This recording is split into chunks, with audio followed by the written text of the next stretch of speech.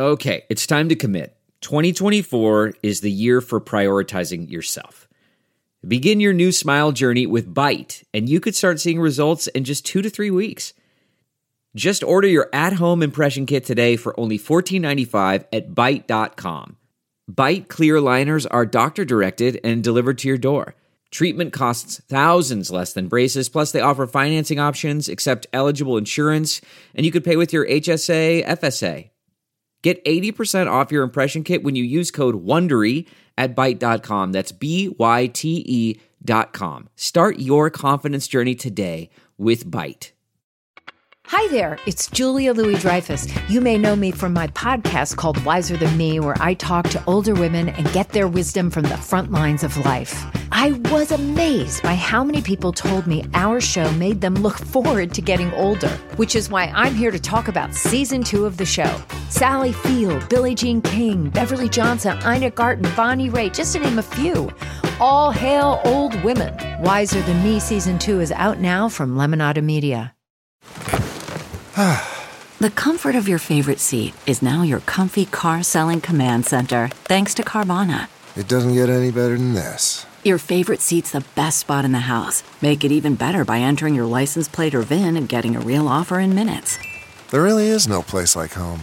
And speaking of home, Carvana will pick up your car from yours after you finalize your offer. Visit Carvana.com or download the app and sell your car from your comfy place.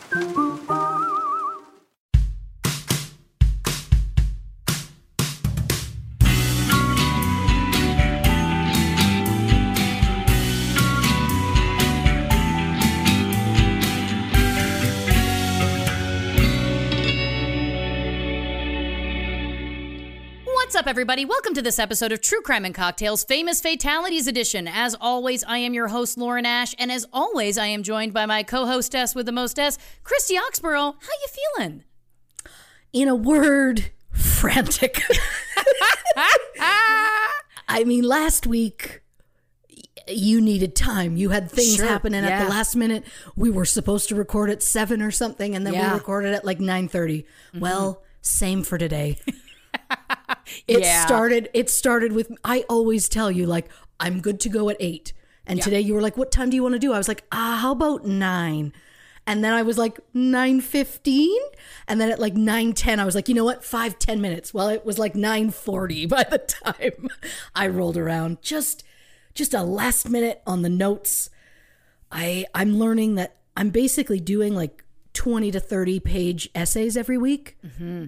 Yes, and that is exactly what it is. And editing them and, you know, mentally grading them myself. So it's just, if I had all the information already and I could spend the week doing the essay, I'd be golden. But I got to research and do this. Plus, I had to take a small break in there from researching and everything because we guested on Australian True Crime. That's right. Yes, we were the guests on their episode. It dropped today, today being Mother's Day, May 9th.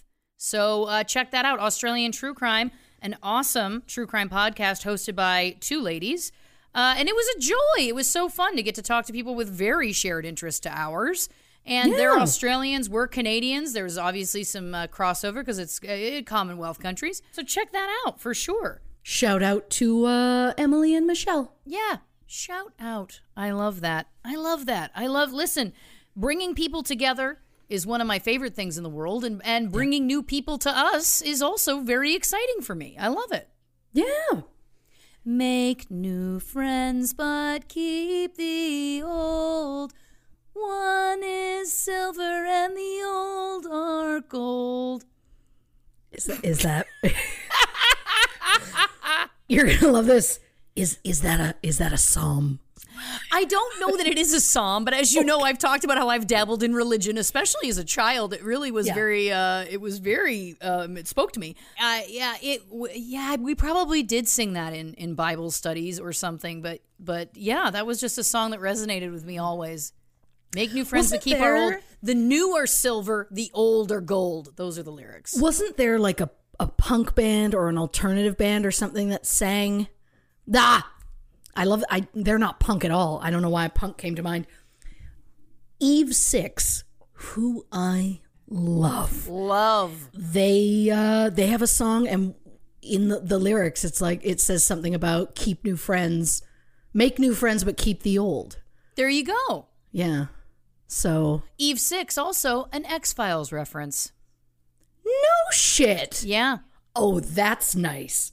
Yeah. You know what? You know what's not nice? What?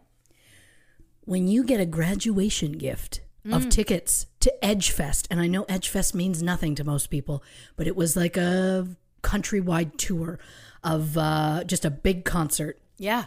And it had all these bands that I love. Silverchair was there, Moist, Treble Charger, Big Wreck, all of these. I was very excited to be there. Yeah.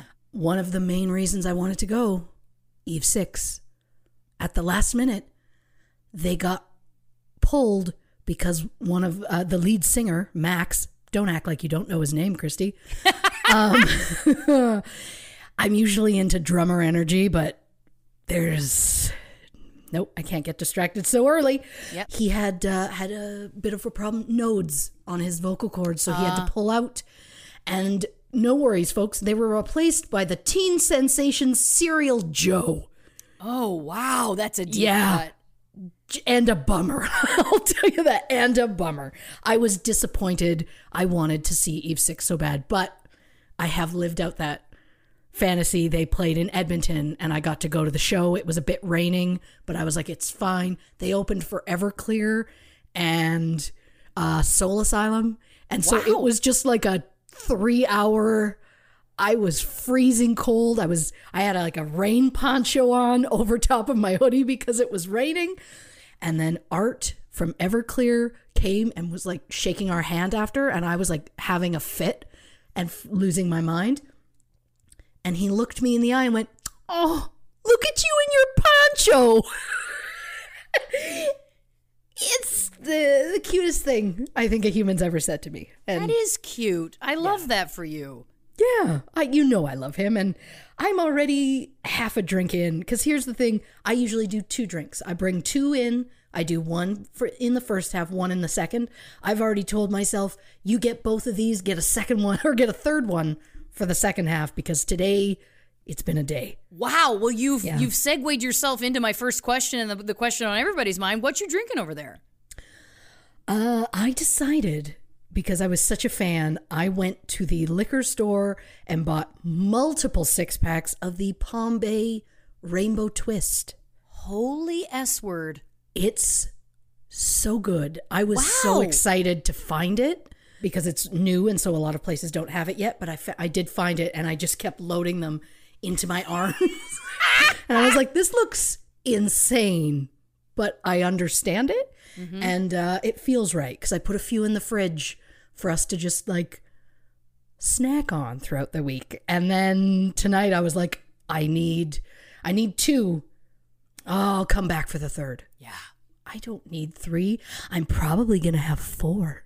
Now you see, you're talking my language for sure. Well, listen, there's some exciting news in the Ash household, and that is something that, listen, ladies and gentlemen and people of all kinds, your tweets, your tags to Cutwater have paid off because they've sent me a package. That's right. Cutwater has come through. They sent me a package. It has, of course, my favorite, the tequila margarita. It had some White Russians in there. Oh. If I want to feel like the dude, that's going to be exciting. Vodka mules. And then they had 2 things I'm very excited about. 1, the mango margarita. And finally, what I am going to be drinking here tonight, the peach margarita. Okay. It says to lightly shake, because I love that you'll love this. It says, with a flavorful burst of freshly cut peaches in every sip, this marg is not messing around. I just like the vibe of Cutwater. And look, I understand that they still are not officially a sponsor. They haven't given me money to say these things. I want to make that clear. This is just how passionate I am about the product. But here we go. Okay. I'm going to do my first sip here on the air. Let's see. I like it. Wow. Oh my God. I am going to say something controversial that people are not going to believe. Yeah. I think I like it even more than the lime. It's really, really good. What's happening? Like, you, in the last month, you've tried a different flavor of a company you like, and you might like it more. I might like the rainbow more of Palm Bay. So if we can just get Cutwater to sponsor for America, and then Palm Bay to sponsor for Canada. And either way, we're still shouting about you. We're shouting about them whether they care to pay for it or not, and that's maybe our own misstep. But the point is we're passionate about the products. They're delicious, and I do have to shout them out and say thank you because they did send me a nice care package, and this is next level good. You know what it is that it really does taste like. It does taste like real peach. It doesn't taste like peach flavor. Do you know what I mean? It does definitely taste like wowzer. And this is still 10%. I know that the other one is 12.5%, but I don't need that extra 2.5%. This feels slightly more responsible. Not at all.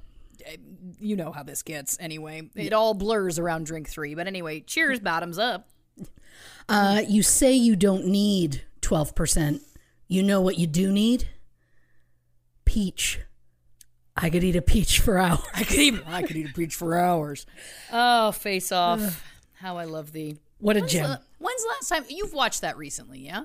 Oh, yeah. Within the last year, because we did a lot of 80s and 90s movies early on in the pandemic when we didn't know it was going to last a year and a half. Of course. I would still gladly be watching them if I had the time. Yeah. I have loved that movie for decades now. There's something about it I love. It came out around the time that I was like, John Travolta? Okay. Now I understand. No thanks. But it was like peak Cage. Didn't you also go through a Nicolas Cage phase? Oh, yeah. Are you still in it? I have to ask the hard questions. I am weirdly drawn to his bizarre energy. Not in that way. I think we could go for drinks and have a great time, but as friends. Sure. Whereas if Jack Black wants to go for drinks, I'm interested. Stop it. I am going too far already. Listen, I saw a video of Jack Black and that's where I'm at. Blanche has got a Blanche. Yeah. She's here early, ladies and gentlemen. Welcome her to the show. Give her a round of applause in your homes, in your cars, in your tubs, wherever you're listening right now. We're always glad to see her on True Crime and Cocktails. Listen, of course, today's episode, we're going to be talking about Natalee Holloway. Now, this was, of course, the April Patreon poll pick episode. Now, if you're wondering, what was that alliteration all about? Patreon.com is a subscription-based service where podcasts, amongst other things, artists of all kinds, offer different things to people and they can sign up for them. So we offer bonus episodes. We do live Q&As once a month. And one of the benefits that we offer on our Patreon is you get to vote in a poll once a month to choose one episode a month of the podcast. So if you're interested at all, go to patreon.com/True Crime and Cocktails to learn more about signing up for that. And you can help choose one of the future Patreon poll pick episodes. But Natalee Holloway, of course, this is a very famous case, as we all know. If you're into true crime, you've probably heard of it. If you haven't, do not worry. Christy will fill you in on everything you need to know. But of course, this is talking about Natalee, who was very young at the time. This was on a high school grad trip to Aruba, I believe, correct? Absolutely. So before we started recording, we were talking about, now Christy and I both, this is something that we have in common, and we're going to have to say this and then give a pause so that everyone listening can have their reaction, but you and I have both never left the continent of North America. Yeah, I mean, I've been, I've been to Cuba. That's North America still, I believe. Okay. No, is there might be argument that it's Central America? Is that what it is? I honestly don't know. It's not. I didn't fly the plane. Yeah, listen, it's not. You don't have to know. You don't have to know. Yeah, and I've been to St. Lucia. Right. And that's it. I'm very fortunate to have gone to either. But I'm just saying. Listen, but other than that. People react very strongly when I say that as a woman who is in her mid to upper 30s. Oh, say prime. Prime. Thank you very much. That I've never been to, say, I don't know, Europe or, I don't know, Australia or, I don't know, anywhere. People like to have a large reaction to that, which I get. Yeah. I get. But what it is for me is that is that it's every time I've ever tried to book a trip, I book work. It's just, again, if you're ever in a slump as an actor, book a vacation, because guess what? You're going to get a job offer like that. So, but we were talking about this, and so I asked Christy, I was like, wait a minute, your first time leaving, Canada, I believe, was to go on a beach vacation of sorts, correct? To Cuba? Yeah. I mean, I've been into the States a little bit. Of course. But anytime I've like flown somewhere major, it was Cuba, because friends of my boyfriend at the time, spoiler alert, now husband, yes, were getting married there. And it was like, hey, who wants to come for this? Like, I don't think it was a full 2 weeks, but I think it was like 10-day or something trip to Cuba. We'll all hang out. A few days in, they get married. Then we all hang out for the first part of their honeymoon, which I found interesting. And then we fly home. And so how long into the relationship with your husband were you at that time? I feel like you were fairly, was it new-ish?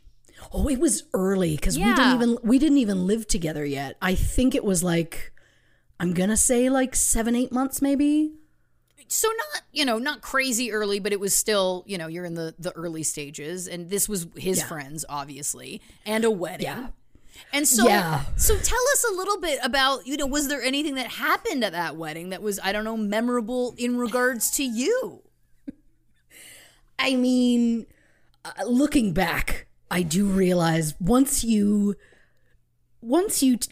take a woman, especially a drunk one, sure, to a wedding, when she's like in her mid to late 20s and starts foolishly believing that TikTok time is running out, it's not, people. It's not. You were a baby, so much time child ahead of you. Mm-hmm. You start to be like, oh, well, would we get married? And like all of that nonsense. Oh God, I love that. Now I'm rethinking it and wondering if we'd been together a year already. You know what? It doesn't matter. So we went to the wedding. We had drinks. It was a great time. My favorite thing, 2 things, I guess. One, when we arrived, our room wasn't ready yet. So they felt bad. And so the resort was like, you know what? You get the honeymoon suite. So we got the honeymoon suite before the bride and groom. Oh my God, that's hilarious. We laughed a lot and did make the joke of like, don't worry, we've christened it for you. Because we thought that was funny. I don't know if they thought that was funny. But they gave us like a bottle of rum and we're like, here's the honeymoon suite. And we're like, okay, thanks. And then we had the wedding. It was lovely on a beach. And a lot of drinks, a lot of hot sun. And then someone goes around with a video camera and is like, you know what? I want to take this lovely video. I want to video all these messages that you might have for the bride and groom. Nice. And they shoved a camera in my face and I was not ready for that. And so they asked me if I had anything to say. And just with the most serious face I could think of, I just went, oh, I believe that children are the future. Teach them well and let them lead the way. And I just kept going, like, and show them all the beauty they possess inside. Like, I think that's hysterical. I would love if someone put that on my wedding video. Oh, well, there's more in that. There's more of that in me where that came from. It's just, I was drinking. I'm going to say I was younger. Not sure. I was like late 20s. But I was drinking. It was a time, and it is what it is. I think it's hilarious. I think it's charming. I think it's funny.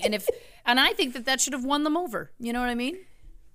I never heard back. So not that I expect them to contact people and be like, hey, I saw your clip in the video. Want to talk about it? Yeah. I don't even know if they saw the video. I envisioned the guy with the camera just shut it off and was like, wow, okay, I get it. This is a joke. I'm going to finish it. And then just threw the tape into the sea.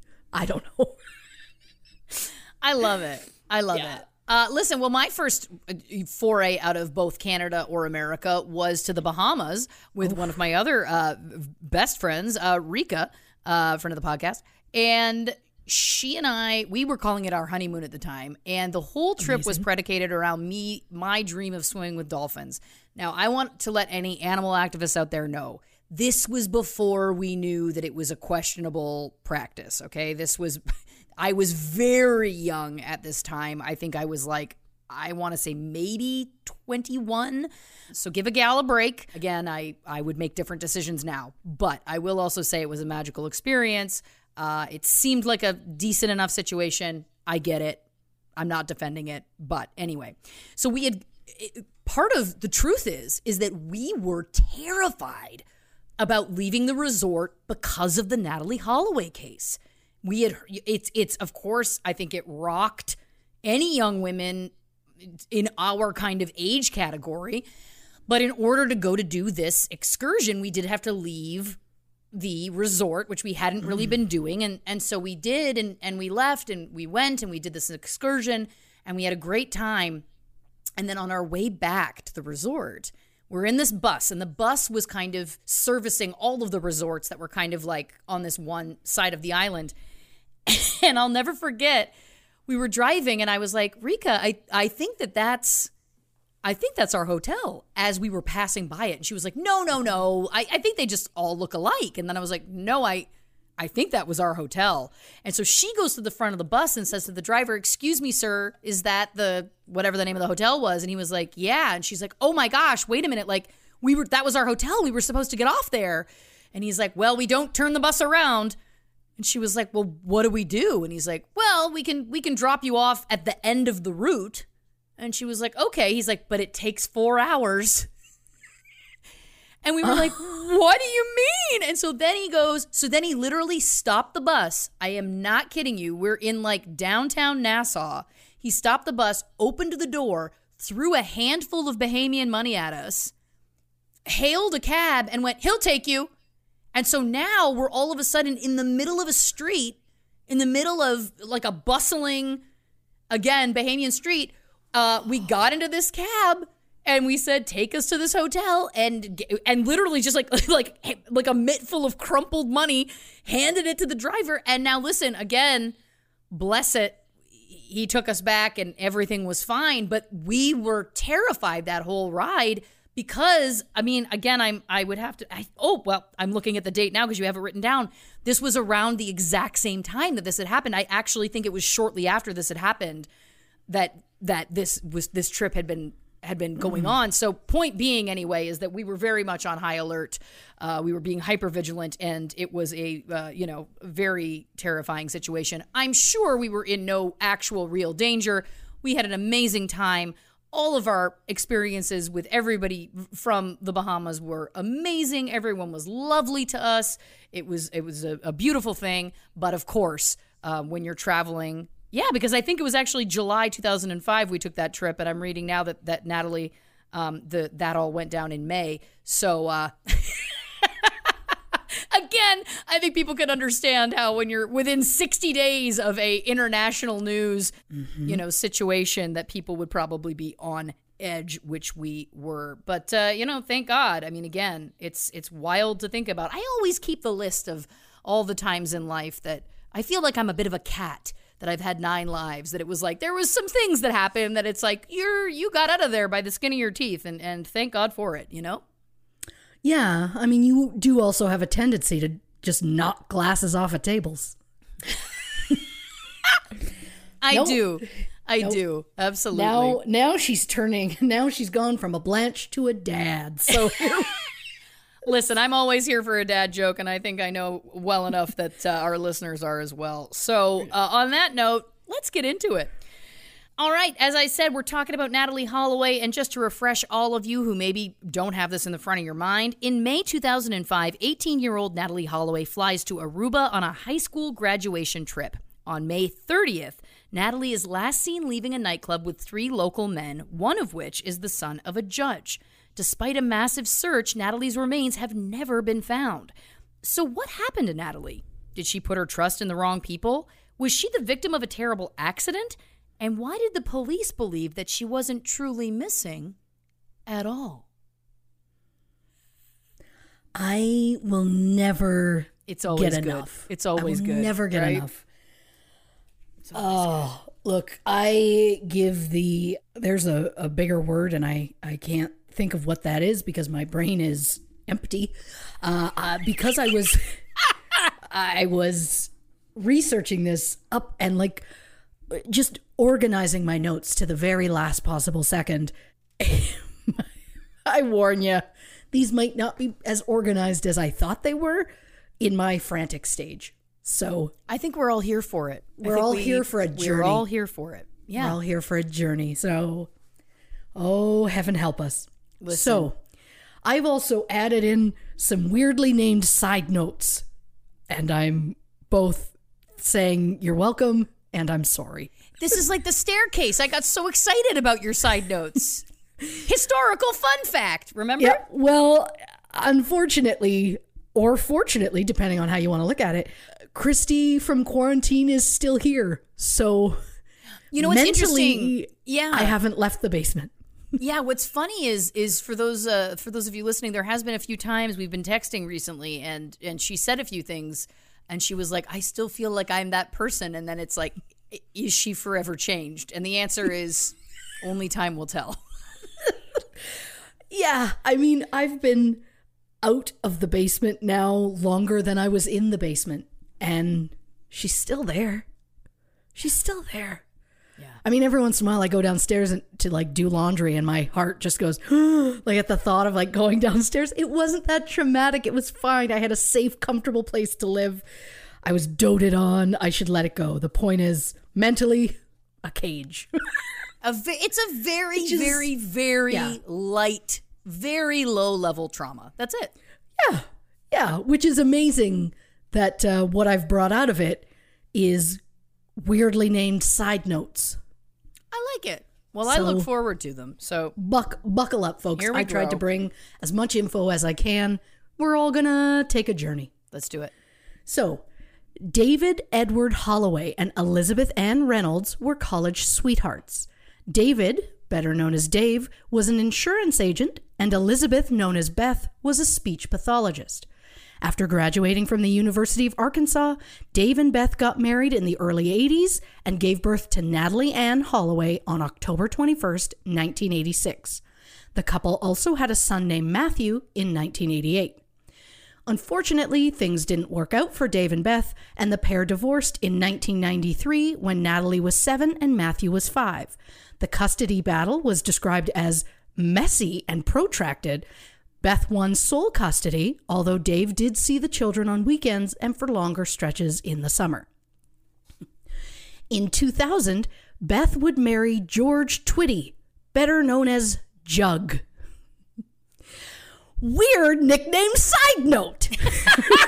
Yes! Unfortunately, I don't know why his nickname is Jug, but I did learn that Jug has a brother named Tom Twitty, whose nickname is Jar. Huh. That's your very first and hopefully not last weird nickname side note. I like it. Dave Holloway married Robin Patron in 1995. They had Caitlin in 1998 and Brooke in 2003. I had no idea that there were other children. Finding out about their births was very difficult, and I probably overstepped a bit to find out, but all legally. Yes, of course, always. If he mentions it in his book, it's open. Of course. Natalee was described as respectful, sensitive, loving, and a model child. She was active at school as a member of the Math and Spanish Honor Societies and part of the Bible Club and the Dorians, which is the school dance team. Natalee is remembered for her great love of The Wizard of Oz and Leonard Skinner. Natalee was smart, hardworking, and had earned a full scholarship to the University of Alabama, where she planned to study pre-med. On May 24, 2005, Natalee's family gathered in Mountain Brook, Alabama, a suburb of Birmingham, to attend Natalee's graduation from Mountain Brook High School. At the time of her grad, Natalee was 18, her brother was 16, and her sisters were 7 and 2. Natalee also had step-siblings from her mother's new marriage, 24-year-old Megan and 20-year-old George Jr. This is the only time they ever come up, but again, I like to show off a little. Again, she came out a new woman. I love it. I'm here for it. We all love it. I'm every woman. No. So sorry. Oh, wow. This is awesome. This is awesome. It's awesome that, 20 minutes in, we already have an edit. No, we don't edit those things out. Yeah, I know. A few months before, back in February 2005, Natalee asked her father Dave for permission to go on a class trip to Aruba. Dave admits he was apprehensive at first, and he tried to talk her out of it. Beth, however, was less hesitant, as she had felt the graduation trip was a tradition at the high school, and Jug's son, George Jr., had been on that same trip years before. But let's talk about why a parent might be hesitant about a trip like this. For one thing, Aruba is 1,793 miles, that's 2,885 kilometers, Thank you. away. Imagine if this is your teen's first time away from home, and they are now more than 1,000 miles away? Uneasy at best. Secondly, the trip was about $985, which is a lot of money. Thirdly, the legal drinking age in Aruba is 18. Legal drinking age in Alabama is 21. So these kids are not only potentially away from their parents for the first time in their lives, but also legally allowed to get fully messed up. And I'm not going to be naive enough and say it was their first time drinking, but I bet it was the first for some, not to mention the first time they'd be able to get full sloppy for days without parents freaking out. Quick question. Yeah. So is this a trip that teachers are going on? Are there chaperones, or is this just... There are. We're going to Okay. get to the chaperones. But Okay, yes, great question. There Yeah. are chaperones. All right. According to one of the trip chaperones, about 5 or 6 students were not 18 yet. However, it should be noted that according to a website that promotes Aruba, legal drinking age is, quote, not wildly enforced. Okay, fair enough. So Beth was adamant that Natalee never drank. We, of course, don't know if that's accurate or not, but if it is true, it would be worrisome, as witnesses on the trip said that Natalee was quite drunk for most of it, although one of the chaperones claims that this was not true. According to police commissioner, and I'm going to say a lot of names here, and I'm going to F them up pretty hard unintentionally, and we're just going to have to accept that. Of course. Gerald Dompig. The trip was, quote, wild partying, a lot of drinking, lots of room switching every night. We know the Holiday Inn told them they weren't welcome next year. Natalee, we know she drank all day, every day. We have statements started early every morning with cocktails, so much drinking that Natalee didn't show up for 2 mornings of breakfast. I also want to take this moment to say I am in no way blaming Natalee for anything. I'm just stating it's possible she wasn't used to alcohol, certainly not in the capacity with which it was offered to these kids during this trip. But again, I'm not blaming Natalee. I'm not blaming the alcohol. Could alcohol have played a factor in this? Maybe. But note, I am not victim shaming. Whether Natalee was drunk or not, she didn't deserve whatever happened to her. Of course. We will get into that in a moment. So I couldn't find out exactly how many kids actually graduated from this school. But during the 2004-2005 school year, Mountain Brook High School had 992 students in grades 10 to 12. So it's probably safe to assume that the graduating class was at least 300 or so. Mm-hmm. Clearly not everyone went on the trip, but my biggest issue with this trip is it consisted of 124 teenagers and 7 chaperones.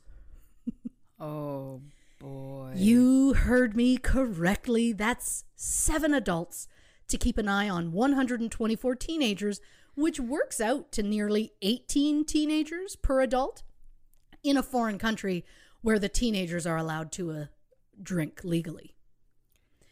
Jody Behrman, a mother of a graduate and the travel agent who helped organize the trip, said that, quote, the chaperones were not supposed to keep up with their every move, which is funny because I thought that was the literal definition of a chaperone. Yeah. Maybe I'm wrong. Maybe I'm wrong. Oh, boy. Wow. That's okay. All right. Yeah. Jody said the students were told to be careful and to not stray from the group.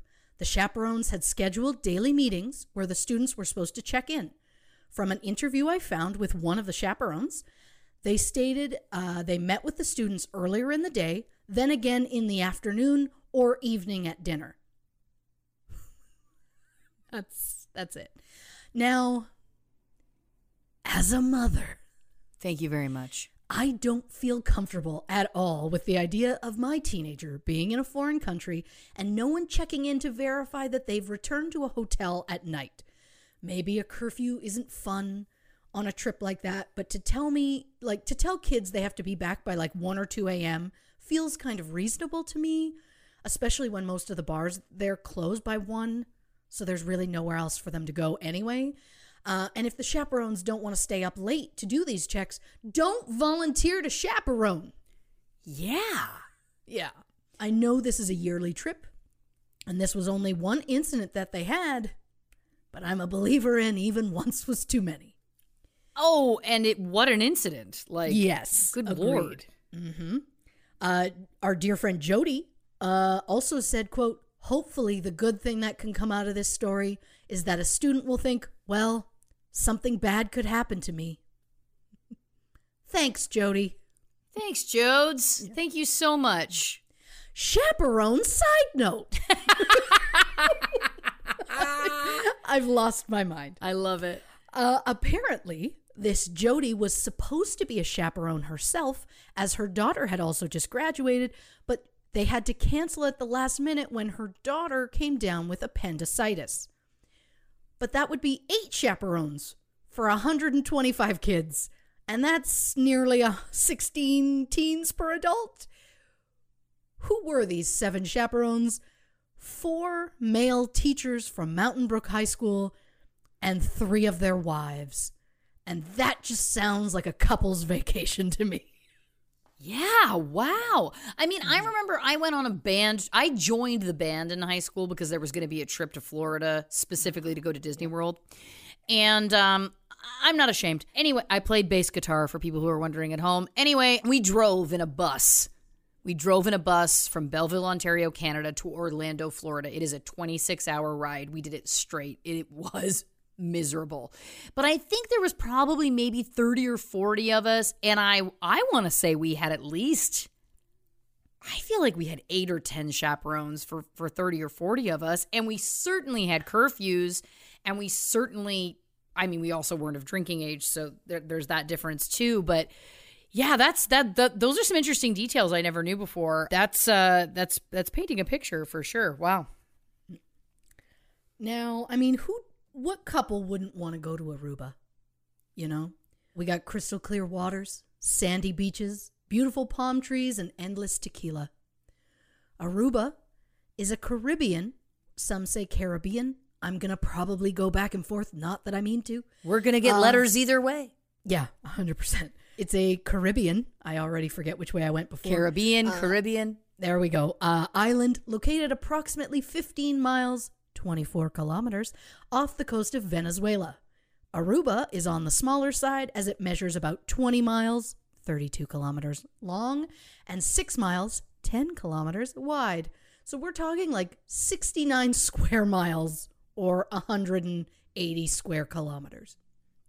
In 2005, the Aruban population was about 100,000, keeping in mind that the population of Mountain Brook at the same time was just under 21,000. Aruba, oh, heaven help me, is a constituent country of the Kingdom of the Netherlands. Oh. Basically, this means Aruba is a country which makes up part of a larger country or federation. This is something to keep note later. Got it. The Kingdom of the Netherlands is made up of 4 constituent countries, including Netherlands proper, Aruba, St. Martin, and I wish I'd Googled how to say this. Is it Curacao? Curacao, I believe. It is. So it's like the booze. I think so. Okay, well, letters either way. We're going to get letters either way. Okay, well, Historical side note. Woo! That's 3 early. Jeez. Before 1975, Suriname was part of the Kingdom of Netherlands. Huh. That will not be the last time that country comes up in my notes. And Isn't I that think weird? that's the first time I've heard that country's name said, possibly ever. Well, that's what you get with a historical side note. Yeah, I need a soundboard, I think. Yeah. So I can just push a sound and like you just hear like dun dun dun. Oh. Historical side note. Oh, I you know? like that, yeah. Yeah. I would label them. Oh God, then I can get out my labeler. What a dream. The class of 2005 left for Aruba on May 26th, 2 days after their commencement ceremony. They were booked in at the Holiday Inn Sunspree Resort and set to leave on May 30th. On the night of May 29th, the group was celebrating their final night on the island with a visit to the Excelsior Casino, which is attached to the Holiday Inn. At the casino, Natalee met a 17-year-old Dutch national named Joran van der Sloot. Again, I'm going to butcher them all, and I don't mean to. Oh, that one I kind of meant to, but we'll see why. Oh, yeah. At some point in the evening, Natalee and her friends moved on to a nightclub named Carlos and Charlie's in Oranjestad, which is the capital of Aruba. Around 1:30, Natalee was seen getting into a silver Honda Civic with Joran and 2 other men. Oh, good Lord, Christy. Geographical side note. Da-da-da-da! I've lost my mind. I'll try and get better. Carlos and Charlie's is about 16 miles from the hotel. That's Okay. 26 kilometers. We're looking at like a 35-minute trip to get there. From my understanding, the negative publicity from the Holloway case caused Carlos and Charlie's to shut down less than 2 years after Natalee disappeared. The building was torn down and rebuilt into a Senior Frogs in early 2008. And now, while I have never been to this particular nightclub myself, I've read a few stories online from people who have been there because I was curious what it was like. So now we're going to learn. Again, it's a journey. One person called it a legendary watering hole where, quote, the conga line is continuous and patrons are urged to down 28-ounce drinks and chase them with shots of tequila. It's a fun place for tourists in search of a few hours of frenzied drinking and dancing, but hardly one that ought to be on the itinerary of a chaperoned high school senior trip. Another person said, quote, the island is among the safest in the Caribbean, but that doesn't mean tourists who go there should throw caution to the wind.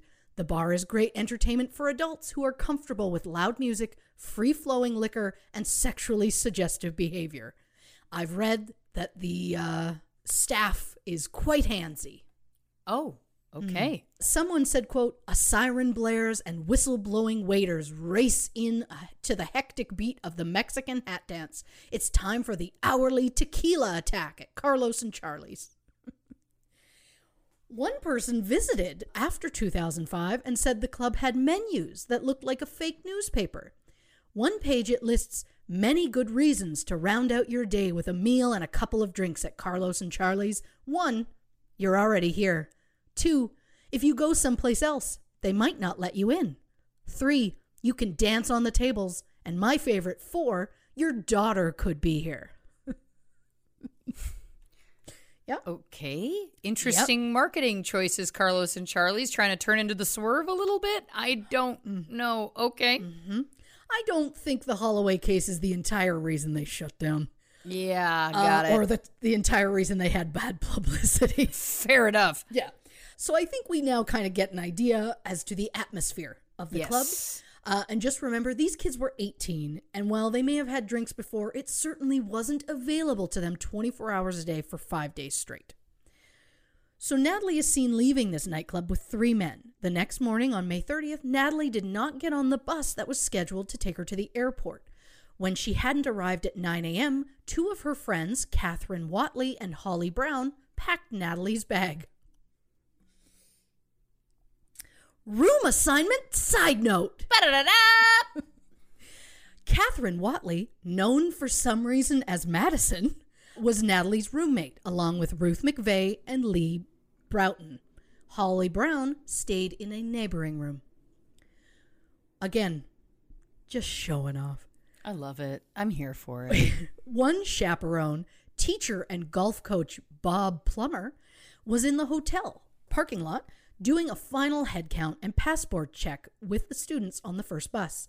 Natalee was meant to be in the second group of students heading to the airport.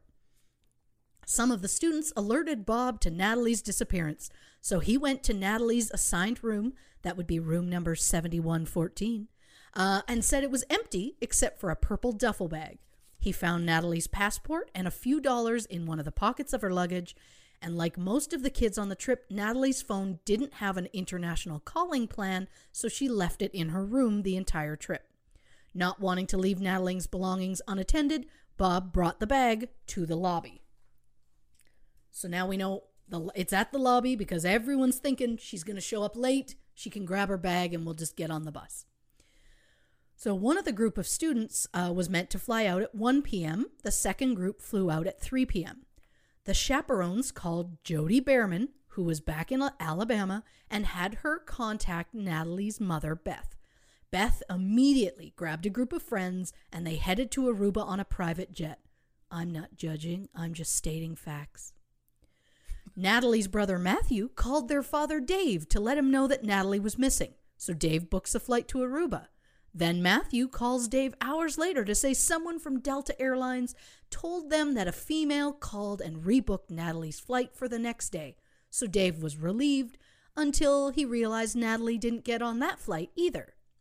It turns out a chaperone from Natalee's group changed the flight in hopes that Natalee would just reappear late, so Dave got on a flight to Aruba June 1st. So Natalee's family were convinced right away that she was missing, but the Aruban police weren't so quick to be concerned. The police initially said there was no evidence Natalee was abducted, and the police commissioner at the time, Jan van der Straten, said she wasn't considered missing for 48 hours, and then told a journalist who asked about Natalee, quote, "Go to ladies' night at Carlos and Charlie's. She'll probably show up there." During a press conference, that very same police commissioner was asked by a Dutch journalist if he had any hopes for a positive outcome. He said, quote, you always have to be hopeful, but I don't believe anymore that we'll find Natalee alive." When the journalist asked why, he said, "Because I know the details of the investigation and you don't." Jesus!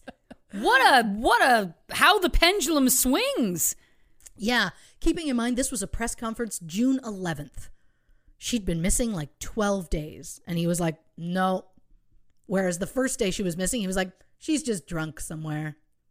So, I mean, yeah. Wow. So Officer Dompig suggested that Natalee, quote, might have died of alcohol poisoning or a drug overdose and washed out to sea, or climbed aboard one of the dozens of catamarans or cabin cruisers for late night partying after a nearby concert. Okay. Then we have another officer, Dennis Jacobs, said, quote, this happens all the time. Just go down to Carlos and Charlie's and have a beer. She'll show up sometime. She probably got drunk or fell in love and ran off with someone for a few days. So the police didn't seem to take things too seriously right away. They also didn't look into surveillance tapes at any of the gas stations in the area until 3 weeks into the investigation. And it should be noted most cameras are set to tape over old footage after about 2 weeks. But if the police weren't interested immediately, you know who was? The media. And here's where Christy's going to get fired up. Can't wait. And I cannot wait. I've realized I've built this now, so it's like I'm going to hit a peak and then I'm just going to have to drop off to get back to regular show. So Natalee was last seen on a Sunday night. By Friday, the first American cable news crew, specifically MSNBC and the show A Current Affair, arrived on the island. Over the summer, Fox News correspondent Greta Van Susteren practically moved her entire show to Aruba. Her ratings jumped nearly 60% as she followed Natalee's story, and Rita Cosby at MSNBC hit number 1 in the ratings by covering the case. The media coverage on Natalee's case also introduced the public to former prosecutor Nancy Grace. Oh. Yeah. So this is what brought Nancy Grace to the world, is what you're telling me. Huh. It is. At the time of Natalee's disappearance, the war in Iraq was ongoing, but that coverage got pushed aside for stories about the Holloway case. So why did Natalee's case get so much attention? Well, some have argued it has something to do with missing white woman syndrome, a term used to describe the media's disproportionate focus on upper middle class white women who disappear compared to coverage of missing women of color, women of lower social classes, and missing men and boys. Again, she's about to get real feisty, folks. I'm here for it. And some may say, Natalee was a teenager, Christy. Of course she's going to get a lot of coverage. Well, according to the FBI's National Crime Information Center, an average of 460,000 children go missing every year in the United States. You can't tell me that those kids got as much media attention as Natalee. Depressing side note. Thank you. It's like the sound on Price is Right when you lose. It's like boom, boom, boom, boom. Yeah, that would be perfect. Yeah. Let's see if we can get their sound guy. Yeah. Or lady, or sound person. Or person. In 2005, 834,536 people went missing in the United States. It's a terrifying number, but less than the peak of 980,000 in 1997. In 2020, the number of missing people was just over 543,000, which is still awful, but somehow the lowest number since 1990. Wow. Yeah. That's weird. There are, unfortunately, numerous examples of when the media chose to cover a case of a missing or murdered white woman as opposed to a woman of color. And I'm going to, I don't want to say dazzle, but I'm going, oh, fuck, I'm born to dazzle. I'm going to dazzle. Dazzle us. Yeah. Again, don't know what's wrong. Quarantine changed me. It did. On July 18th, 2005, while the media was still covering the Holloway case, almost daily, 24-year-old LaToya Figueroa went missing when she was 5 months pregnant. Cable news networks such as CNN, Fox, and MSNBC neglected to cover the case at all, instead choosing to focus on Natalee Holloway.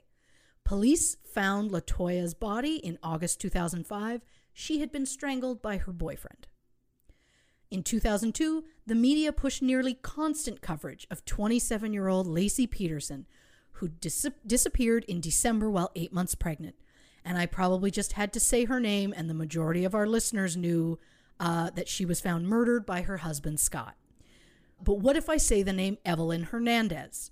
Evelyn was last seen in May 2002. She was a 24-year-old Hispanic woman who was 9 months pregnant at the time. Evelyn's partial remains were found floating in the San Francisco Bay in July 2002. Laci Peterson's case received worldwide media coverage, but Evelyn's case was hardly covered at all. Police did not do a press conference about her until a month after her disappearance. The worst part of Evelyn's case, her 5-year-old son Alexis went missing with her, and to this day their case is unsolved. And we've all probably heard about Chandra Levy, the 24-year-old government worker who went missing in May 2001. 2 years before that, 29-year-old Joyce Chang disappeared. Both women lived in the same neighborhood, worked for the same government agency, were young, attractive brunette. But police were quick to say that Joyce probably committed suicide, and her case only made the local news. Most believe this was due to the fact that Joyce was Taiwanese. Both cases did turn out to be murders, which have since been solved, but the existence of missing white woman syndrome feels unfortunately very accurate.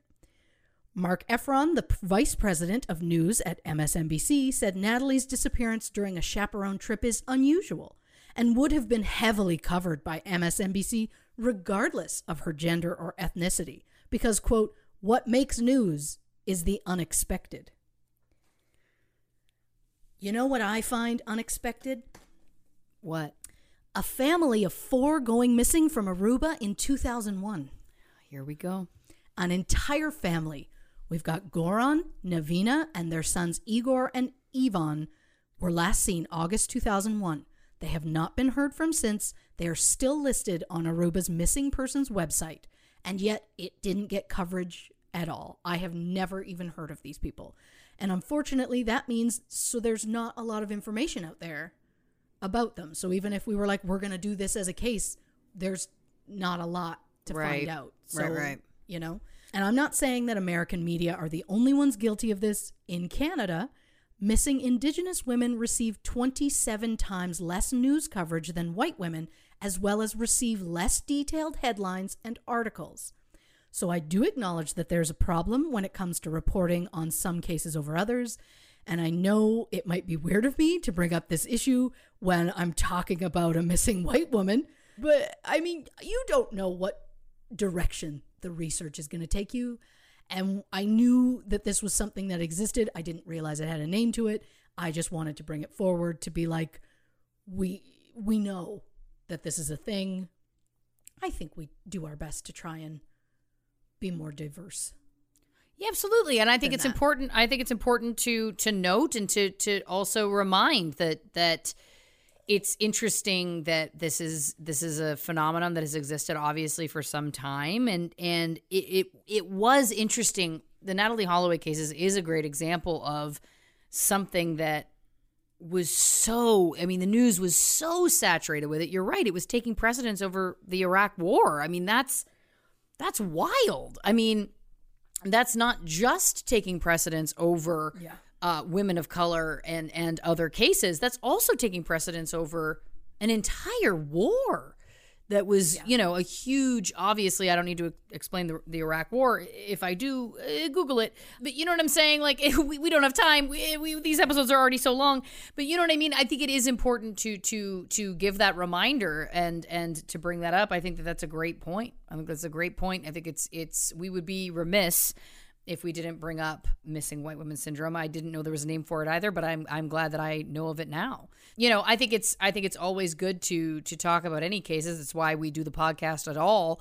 But I think it is also important, of course, to acknowledge that these cases are famous for a reason, and this is one of the reasons. So there you go. Yes. I also quickly feel like I should probably say, like, obviously, I'm not saying that Natalee didn't deserve nationwide attention. Of course. I'm just saying there are so many people who should also get attention. I'm just showing the difference. I know a lot of people already know about it, but you know what? You're here for Natalee Holloway, and guess what, folks? We're right back at it. We're going to go back. But I agree with you. I think it's not saying we want to take anything away from her. It's saying can we give some of that to these other cases as well? And I think that's 100%. That's true. So I was a little hard on the police earlier, saying they didn't seem too worried about the case early on. I should mention they did do a massive search. During the first few days of Natalee's disappearance, the Aruban government gave thousands of civil servants the day off to help join the search. 50 Dutch Marines were deployed to the island to check the shorelines, along with 3 Dutch F-16s specially fitted with infrared imaging devices to scan the area for freshly dug graves. Of course, the Dutch came in to help because, remember, Aruba is part of the Kingdom of the Netherlands. Right. The Coast Guard searched the surrounding waters. Thousands of volunteers, including the International Friends of Aruba, which is a social network for newcomers to the island, searched the sand dunes and the landfill. Beth arrived in Aruba on May 30th and asked around to find the name of the men that Natalee was last seen with. Beth described one of the men to the hotel employee, and she knew exactly who he was. The employee said, quote, "Oh, Joran Vandersloot. He tends to prey upon young female tourists." Jesus! So that same night, around 2 a.m., Beth, Jug, and some of the police officers go to the Vandersloot residence looking for Joran. Police spoke with Joran's father, Paulus, explaining that a girl was missing and she was last seen with Joran. Paulus says, quote, "That can't be right because he was at a tournament at the Holiday Inn and I picked him up in front of McDonald's at 11 p.m. Paulus went inside to get Joran, only to find he wasn't home. He called his son, and where was Joran but at a tournament for poker at the Wyndham Hotel? So they get a hold of him. He comes home. He tells police he met Natalee at the Excelsior Casino at the Holiday Inn. And after his father picked him up, he later snuck out to meet up with Natalee at Carlos and Charlie's. He claimed he did a jello shot out of her navel. Natalee's friends claim that never happened. Joran claimed that when the bar closed, Natalee wasn't ready to call it a night, brought up the idea of going for a ride. Quote, so me and Deepak and Satish took Natalee for a ride. I sat together with her in the back of Deepak's car. Deepak was driving and Satish was in the passenger seat. Now, Joran told police who were there with Natalee's mother that in the back seat, he described in gross detail how he fondled Natalee and even went so far as to describe the underwear that she was wearing that night. Once again, just want to point out her mother was there.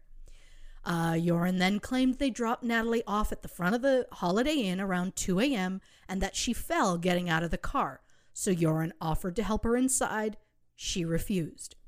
The police questioned Joran's friends who were last seen with Natalee. That was 21-year-old Deepak Kalpo and his brother, 18-year-old Satish Kalpo. Apparently, they met because Satish went to school with some friends of Joran's. So that's how they all kind of came to be friends. Deepak said that Natalee asked Joran to dance and Joran said no. Yet Satish claimed that Joran definitely danced, quote, with the white girl that night. Couldn't even know her name.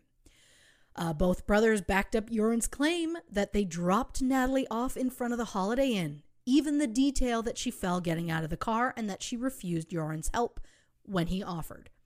When Joran was brought in for official questioning, he claimed that Natalee was approached by a security guard. He described him as, quote, approximately 1.8 meters tall, heavy-set body, close-cropped hair. He wore a black t-shirt, black cotton long trousers. He had a walkie-talkie in his hand.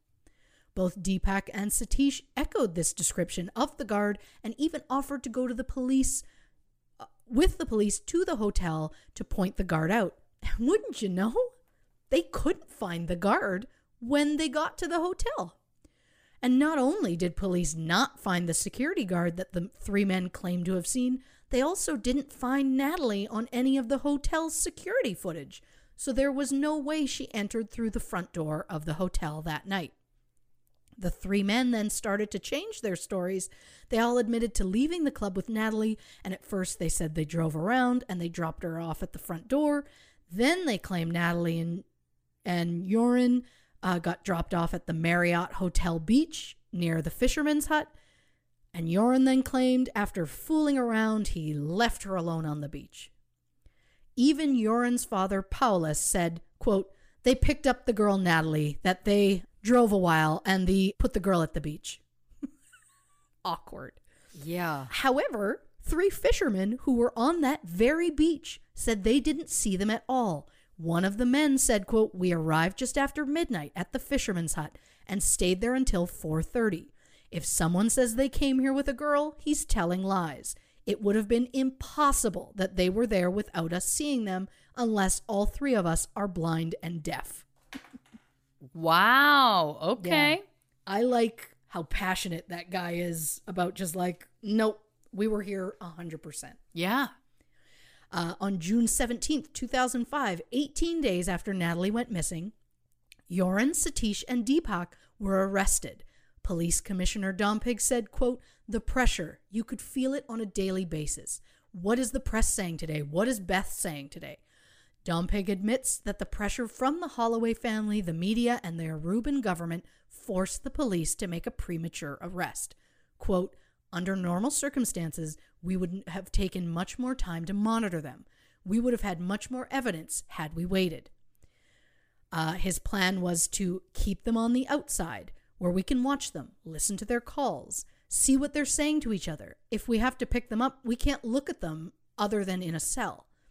I just find it interesting to me that all they wanted to like follow them and watch them and record them, but yet in Aruba, it's not legal to record a conversation when a person doesn't know they're being recorded. Mm. And I know that because I've now looked it up. Right. So thank you to Officer Dompig for making me look that up. However, it has been suggested that the police were more interested in keeping the case quiet so as to not hurt the country's tourism industry. tourism is said to be the main pillar of the economy in Aruba, with approximately 2 million tourists visiting every year, nearly 80% of which come from the United States. Dom Pig said, quote, "The Aruban government is very image conscious. America is basically our bread and butter. The government, well, everyone was on our case. They wanted the case solved as soon as possible, and then the Aruban Hotel and Tourism Association, which is a very powerful group, started putting pressure. So the 3 men were arrested, but not charged, as under Dutch law, a suspect can be held for up to 116 days without any charges actually being filed." Whoa. So Dom Pig alleged that one of the detained men admitted, quote, "something bad happened" to Natalee after they took her to the beach. He refused to elaborate more. So let's talk about these suspects. Unfortunately, there are a lot of suspects to this case, but not just the 3 that I've mentioned so far. And even more unfortunately, there is so little information out there about all of them. I have as much as I can about some, and then some a little too much. All I know, unfortunately, about the Kalpos is at the time, Deepak was 21, Satish was 18, and they were both originally from Suriname. So you're welcome that you've now heard it twice in your life. Toot toot. But then there's the main asshat, Joran Andreas Petrus Vondersloot, born August 6, 1987. This arrogant asshole and genuine piece of shit was described by his own mother, Anita, as, quote, "a sneaky liar who could have been an actor." Joran was a high school soccer star and an honor student who was planning to attend St. Leo University near Tampa, Florida in the fall of 2005. He's intelligent. His native language is Dutch, but he's also fluent in English and, forgive me, Papiamento? Which leads me to an educational side note. Thank you. Papiamento is a combination of Spanish, Portuguese, Dutch, English, French, Arawak, and a smattering of African languages. It is the preferred language to locals in Aruba. Huh. Wow. Well, listen, I want to talk so much more about this living piece of garbage because I feel like I don't know that much about him, but what I do know isn't good, and your tone has been, dare I say, aggressive. So really? I don't know what you got aggressive from me calling him an arrogant asshole and a genuine piece of shit right out the gate. It gets worse. It gets worse. Yeah. Oh, gosh. Well, listen, let's take a quick pause then. Hit the bathroom. Get yourself a drink. Follow us on Instagram and Facebook at True Crime and Cocktails or on Twitter at Not Detectives. And we'll see you right back when we're going to continue talking about Natalee Holloway on this episode of True Crime and Cocktails, Famous Fatalities Edition.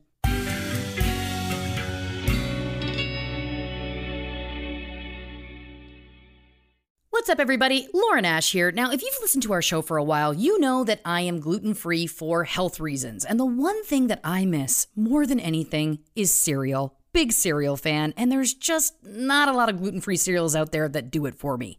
Until now. That's right, I'm going to tell you about a little product called Magic Spoon.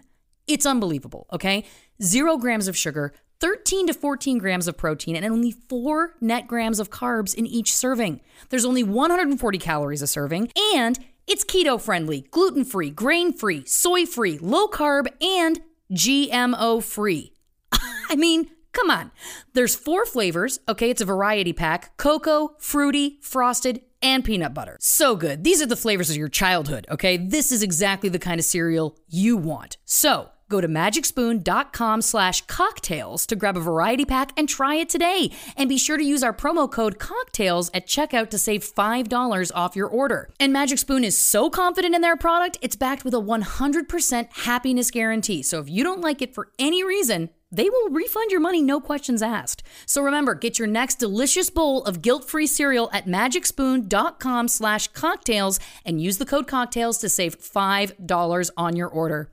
Thank you, Magic Spoon, for sponsoring this episode and making this gluten-free gal's dreams come true. Hey everybody, we want to tell you about our sponsor, Baron Jaeger. Baron Jaeger is a premium liqueur made with the highest concentration of all natural honey. This puts it in a class of its own. Additionally, at 70 proof, it's the perfect addition to any cocktail in need of an all-natural sweetener with a little kick. Sweet with a little kick sounds like me, don't you think? Absolutely. What's up, everybody? I want to tell you about a book that is very relevant to all of our collective interests. It's called 13 Doorways, Wolves Behind Them All. It's an eerie historical mystery like you've never read before, written by two-time National Book Award finalist Laura Ruby. Set in Chicago in 1941, when Frankie's mother dies and her father leaves her in the orphanage, it's not supposed to be forever. Years later, Frankie wants to know what really happened to her mother, what other ghosts lurk in the shadows of her past, and how much is she willing to risk to find out.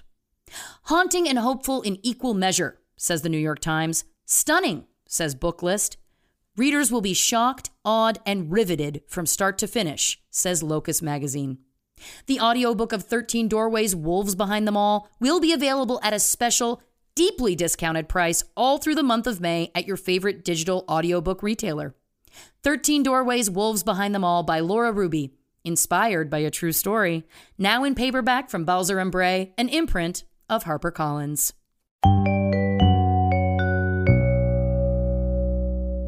Welcome back to this episode of True Crime and Cocktails, Famous Fatalities Edition. Of course, we are talking about Natalee Holloway. Right before the break, Christy was having a meltdown about how much she hates Joran Vandersloot. I think that is a common feeling about this piece of trash. So continue in your defamation of his character. Yeah. I support you. Well, the great news is he's got a friend with a really impossible to say last name. Oh. So Joran's friend, Freddie Zidon Arambatsis? Sometimes I feel like you're being pranked. At this point, it feels like you're being pranked. Every episode, there's something where it's like, how hard could it? Wow, okay. Yeah, there's so many letters that I'm like, that's impossible. Yeah. This Freddie, his quote is, "We're going to Carlos and Charlie's for the music and for the girls. We call each other pimps. Usually Joran gets the American girls because he speaks English fluently. After he has them in his bed, he finds a new girl and starts over." His circle of friends call themselves, quote, the Pimpology Crew. And Joran liked to use the screen name Loverboy 362. Barf. Barf on barf. Gross. Also, again, 17. This guy was 17. 17 at this time. So Joran, known for drugging girls and taking advantage of them, some of the girls in question were as young as 12. Oh. Joran, of course, claims it was either consensual or that it just didn't happen at all. There are claims he filmed these encounters, and while chats found on Joran's computer prove he did film at least some of these nights, no actual videos have been found. A woman named Karen M. told police, quote, "Joran told me he stayed at the Mill Hotel in March 2005. He filmed a 14-year-old girl. She was under the influence of alcohol, and it was all taped." One of Joran's former girlfriends told police he told her one night, quote, "Who knows? You may now be on the beach with someone who's able to get rid of a corpse." But okay, what about other friends? Like, sure, someone he's super close to. I'm sure they have something nice to say. Yeah. Like his friend and possible co-conspirator, Deepak. What does he say of the night Natalee disappeared? Quote, "I think Joran raped her, but is afraid to admit it. I don't think he murdered her, though." Ah, boy. Yeah. At the time of Natalee's disappearance, Joran was only 17. So technically, he wasn't allowed in the casinos, but they let him in because of who his father was. His father being Paulus Vandersloot, a prominent Dutch justice official, who, while Joran was in prison, smuggled a cell phone so that Joran could keep up to date on developments in the case, which totally feels like something an innocent person would do. But more on his shitbag father in a moment. So while Joran and Satish and Deepak were in jail, one of them gave police info that led police to arrest Steve Crows on June 17th. Steve Crows was described as a quiet 26-year-old divorced father of a 2-year-old son. He worked as a DJ on a party boat cruise ship called Tattoo under the name DJ Diablo.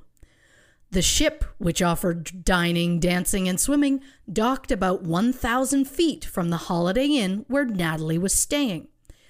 When asked about his whereabouts on the night of Natalee's disappearance, DJ Diablo said he was working. However, his boss, Marcus Williams, said that wasn't true, stating the boat usually didn't go out on Sunday nights, and when it did, it returned by midnight. And even if the boat was running that night, trip organizer and travel agent Jody Behrman said that the students did not go on the Tattoo boat as a group. Oh, of course, if we want to know exactly what happened on that trip, we'd have to ask a woman who went. She's feisty, folks. I love it. But Jody also said, quote, some could have taken a boat ride without the chaperones knowing. Because as Jody stated before, the chaperones were not supposed to keep up with their every move. Diablo's whereabouts on the night in question has never been confirmed. 1 week after Natalee's disappearance, Diablo told police that he witnessed the Kalpos and Joran. I love that I keep Joran. I should have just typed it as a Y for myself, for my drunken self. Joran dropping Natalee off at the lobby of the hotel. Diablo then admitted he went for drinks around 11:30 at a bar called Choose a Name. It is a legit bar in Aruba, I've checked. Diablo said, I don't remember going to Carlos and Charlie's. Well, it's a good thing the staff at Carlos and Charlie's remember seeing you at 10 p.m. Oh my God. DJ Diablo claims that he partied until 4:30 a.m. and then went to sleep on Tattoo. But the bars close around 1 to 2 p.m. So where'd you go after that, Diablo? If that is your real name, which we've established it's not. It is not. It is a nickname you gave yourself. Yeah. I mean, I get it. His name is Steve. But once you start calling a man Diablo, it's hard to stop. Yeah, you can't go back. Yeah. I get it. So basically, the dude tries to cover for Joran and the Kalpo brothers by telling their bullshit lie about dropping Natalee off. Then he lied about being at work. Then he admitted about being partying that night and had access to a boat and was never fully investigated by the police. It gets better and better. Yeah. Also, based on info from the 3 original detainees, on June 22nd, police arrested Paulus Vandersloot, Joran's father. Now, I could not find much information about Paulus, only a cryptic post on a forum that said he was, quote, a checkered past starting with a 30-year-old incident at a Netherlands university. I hate that I don't know more than that, but I'm dying to know. Yeah. That same forum listed Paulus as a womanizer and a gambler. Again, I wish I knew more, but we know that he did gamble because he was at the Holiday Inn casino the night that Joran met Natalee. Paulus was at a tournament, and when he left early, he let Joran take his place. Again, Joran is not legally allowed to be in there, but his dad was like, let's go gamble together. Then you could take my spot. As stated earlier, Paulus was a prominent Dutch justice official, and in 2005, he was a judge in training, which means he was a judge in the Netherlands, moved to Aruba, and had to spend 3 years hearing a limited number of cases before he could be an official full judge. Also at the time, if there was a complaint brought up against the police in Aruba, you'd go before Paulus. He handled most police cases and was good friends with them. The reason that Paulus was arrested? Either Joran or one of the Kalpos told police that Paulus told them to keep quiet and not cooperate with police. Then told them if there's no body, they have no case. So like our friend Taylor Swift says, no body, no crime. Do you like how I called her our friend even though she doesn't know we exist? Yet. I'm putting it out in the universe, and I'm once again using this podcast as a vision board. Of course. Of course. You know? Also, I know it's a bit early for this, but since I'm already quoting T Swift my early feelings on Joran are, quote, I think he did it, but I just can't prove it. Allegedly, Joran. Also, one thing to note, allegedly, in the original police report, there were written transcripts of the interviews the police had with Joran. Some of those transcripts got altered by Paulus in his own handwriting. Oh my God. Those particular parts of the reports, though, have since just magically disappeared. Oh, come on. So at this point, police have Joran, Deepak, Satish, Paulus, and DJ Diablo in custody. They release Paulus and Diablo on June 26th. Satish and Deepak get released shortly after that.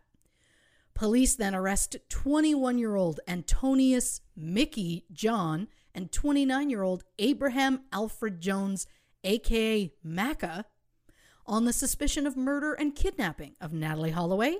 Both men were former security guards at the Allegro Hotel, which was closed for renovations at the time. The men were known for cruising hotels to pick up women, and at least one of them had a prior incident with law enforcement. Both men were released a week later without any official charges.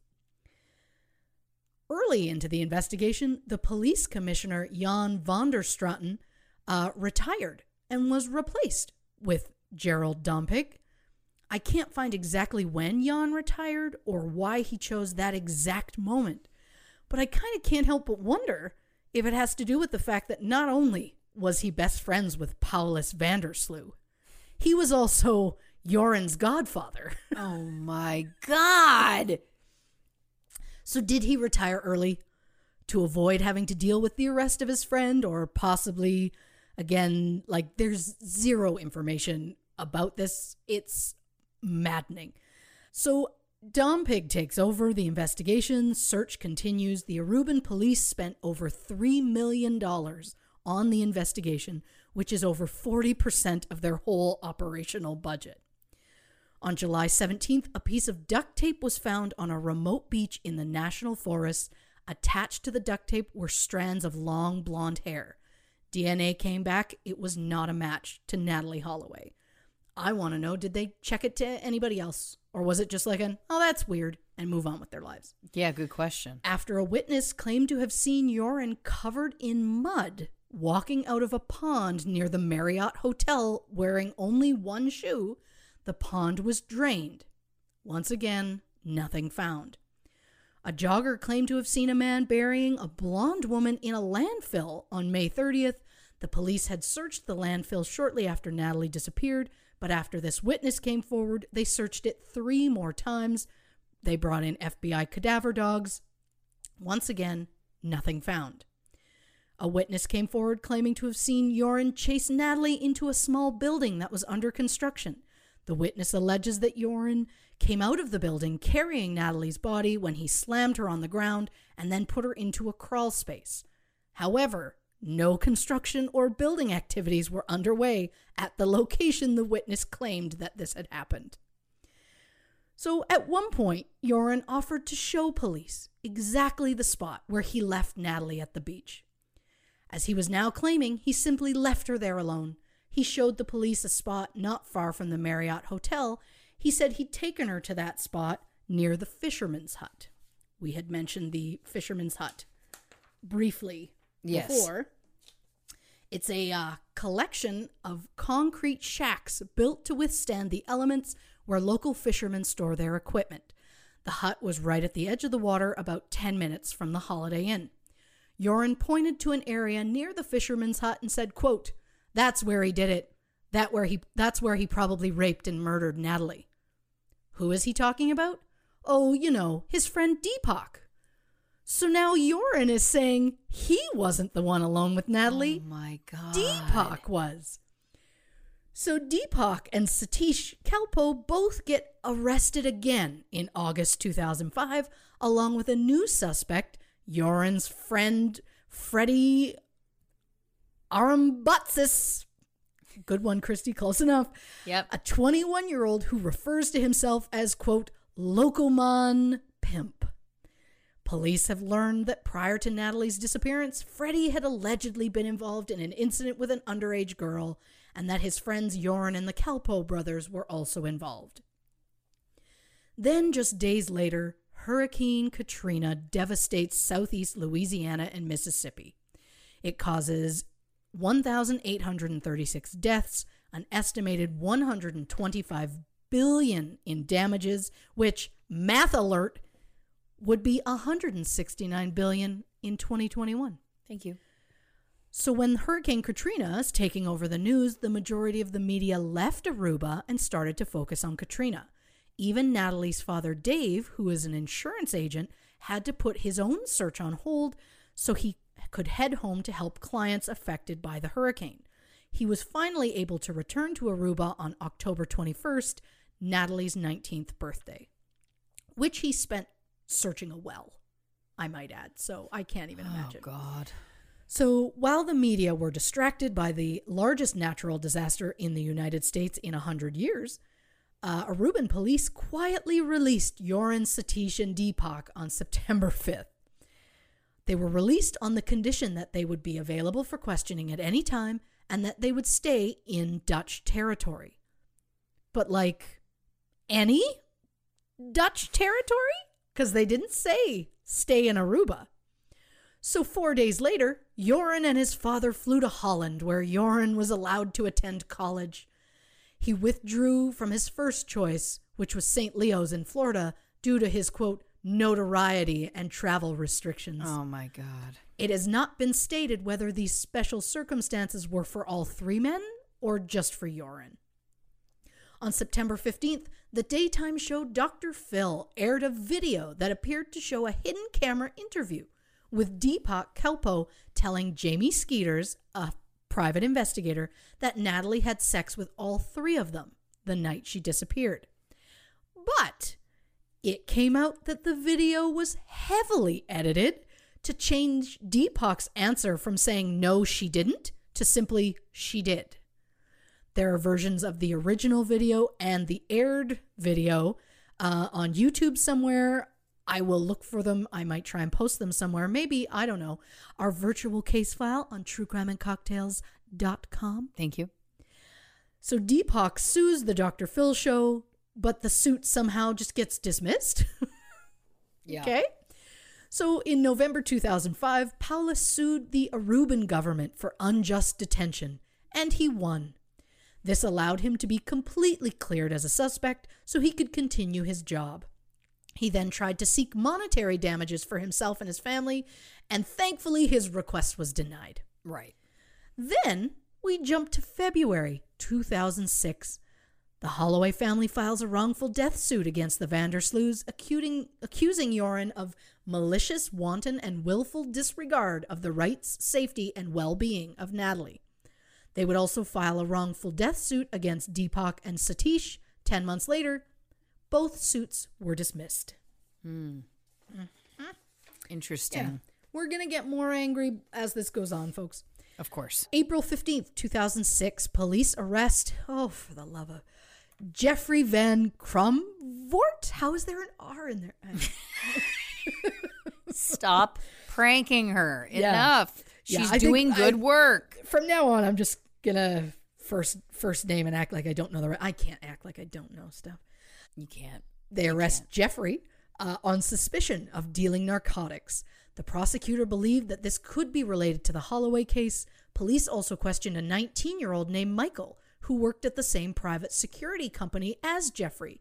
They questioned Michael twice, which I find interesting, since he's the son of Police Commissioner Gerald Dompig.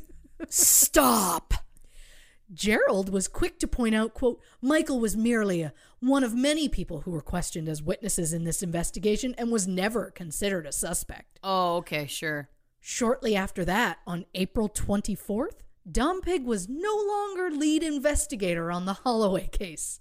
No reasons have been publicly disclosed, but before he left the investigation, someone asked him what the current state was for the investigation, and he said, quote, I would say critical last phase.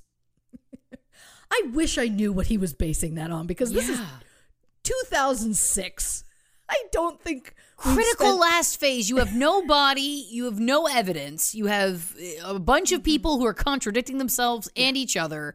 Give me a break. Yeah. And before I forget, Michael Dompig was never arrested and Jeffrey was released after 10 days. Mm-hmm. On May 17th, another suspect, Guido Weaver, the son of a former Aruban politician, was detained in the Netherlands on suspicion of assisting in the abduction, battering, and killing of Natalee Holloway. Guido was questioned for 6 days and then released. Interesting. So it's been a while since I've been able to speak negatively about urine. Well, in April 2007, that poor excuse of a human collaborated with a Dutch reporter to release a book called The Case of Natalee Holloway, My Own Story About Her Disappearance on Aruba. Just rolls off the tongue, huh? So Yoren said, quote, I see this book as my opportunity to be open and honest about everything that happened for anyone who wants to read it. I understand that my lies in the past seriously tarnished my credibility and that some people will not believe what is written in this book.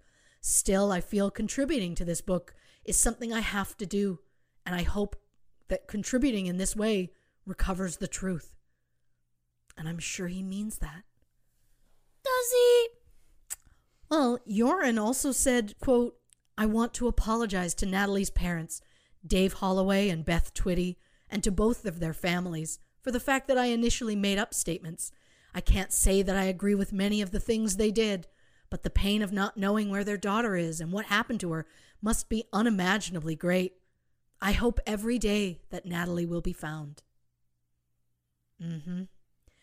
Now, I did not personally read his book, nor did I bother to seek it out.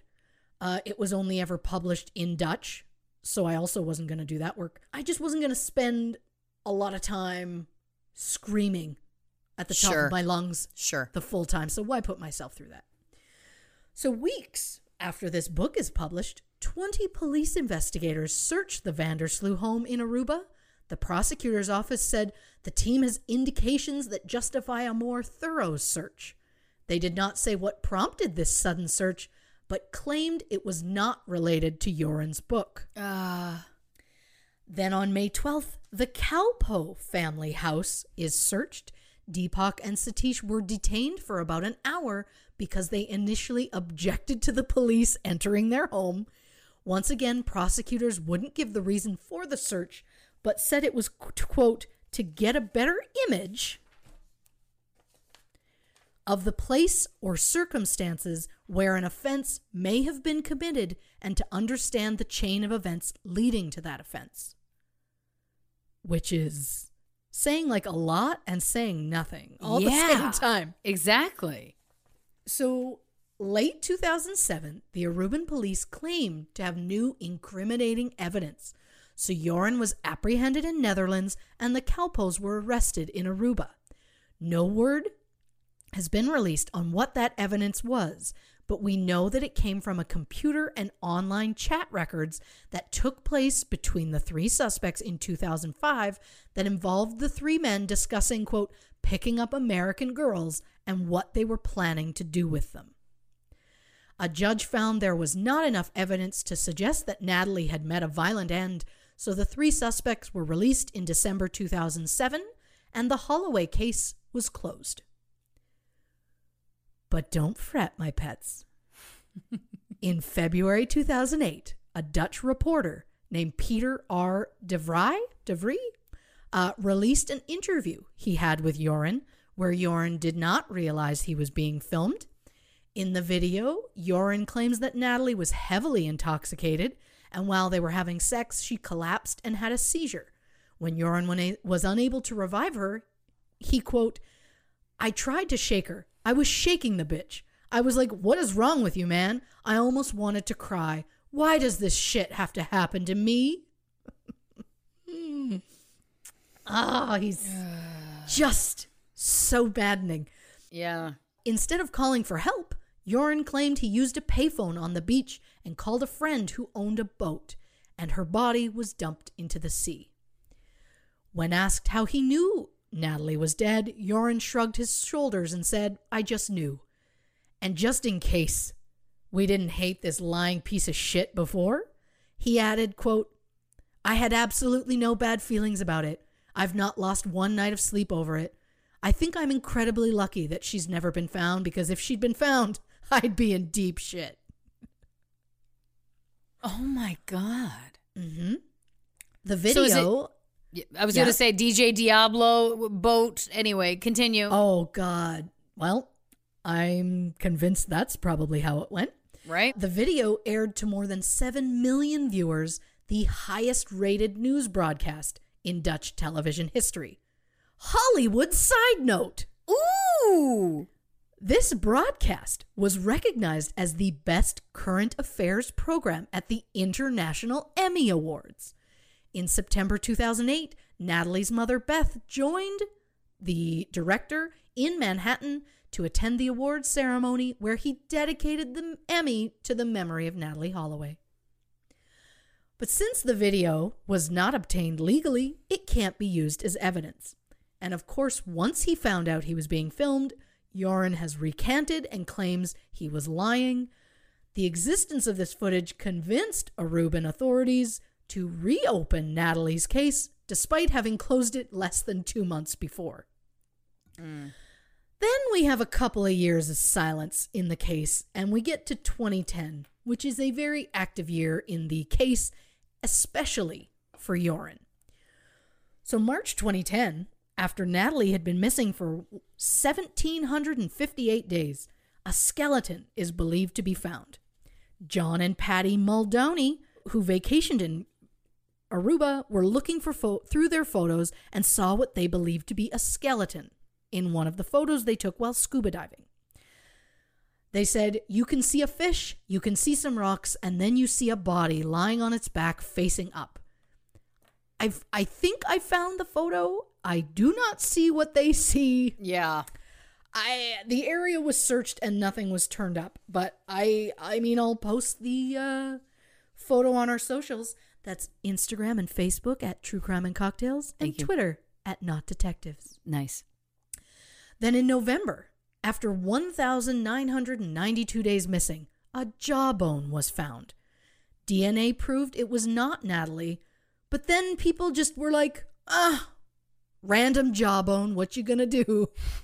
And jawbone, what you gonna do? That's what it sounded like. Oh, thank you. I'm not making fun of the jawbone. That's horrifying. No, but well, we make light in the moments to...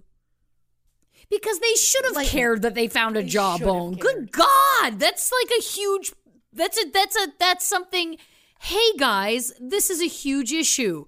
We found the jawbone of someone. It's not Natalee Holloway's. It's someone else. You don't care? Like, that's also like, it's not like they could be like, oh, it came from an animal. It's like, did it? Yeah, exactly. It's either human or it's not. I promised more Joran content. Of course. And I know all of you want to hear it. February 10th, 2010, Joran's father, Paulus Vandersloot, collapsed on a tennis court. He had a heart attack and never recovered. He was 56. Oh, wow. Now, Joran takes this hard. It turns out his father didn't exactly have the money that the family thought they did. In fact, Paulus was penniless. No way. Apparently, Joran's legal fees completely drained their family. And Joran had recently been dumped by a new girlfriend whose name I did not find out or take the time. So sorry, hun. So Joran gets dumped, and now he's broke, and he has no place to live. So what's a guy to do? Well, the answer is email the lawyers of Natalee's mother, Beth, and offer to share circumstances of Natalee's death, identify those involved, and show the lawyer Natalee's burial site in exchange for the tiny sum of $250,000. That piece of shit. It gets worse. What a fucking asshole. 100%. After reaching a payment deal, Joran met with the lawyer, John Kelly, to sign a contract. John said, quote, Joran started by claiming he'd taken Natalee to the beach and that he'd thrown her down on the ground when she tried to stop him from leaving. When she fell, she hit her head on a rock and died. He hid her body, returned home where he told his father what had happened. Joran claimed that Paulus accompanied him to the location that night, but said he went to the car while his father further concealed the remains. No! A few days later, Joran said his father buried Natalee under the house. He said he did not actually see his father inter the young woman's remains, but insisted Paulus showed him the site later. So Beth, at this point, desperate to know, it's been almost 5 years. She just wants an answer. Sure. She'll pay the money. So she agrees. She'll give him $25,000 up front and then $225,000 when they get what they need. John Kelly takes $10,000 to a meeting with Joran in Aruba. Then they wire $15,000 to Joran's bank account in the Netherlands. Joran then admits he's been lying. And the details are sketchy of how it happened, but then he just flew to Peru?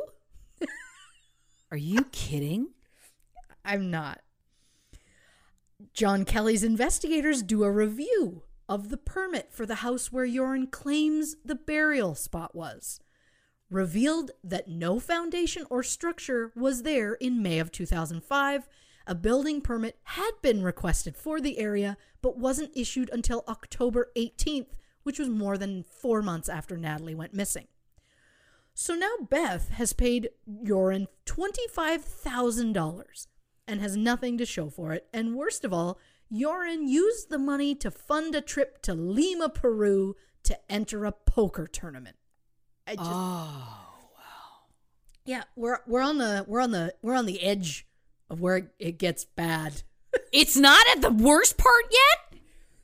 No. Taking advantage of the family of a deceased woman? Okay, I'm ready. Yeah. I'm ready. Joran's mother, Anita, said that Joran is, quote, sick in the head, and he was supposed to be admitted to a psychiatric hospital in the Netherlands. According to Anita, quote, he had agreed to be admitted 2 days before he was due to leave for the Netherlands. He left the house. He just left a note on the kitchen table. The note said to not worry. He'd gone to Peru for a poker tournament. Anita said Joran was very affected by his father's death because he felt responsible. Now, we shift over to Peru. At the poker tournament, Joran, who is now 22 years old, meets Stephanie Flores Ramirez, a 21-year-old college student and daughter of a prominent Peruvian businessman. The two were seen entering Joran's hotel room, number 309, at 5:33 a.m. on May 30th, 2010.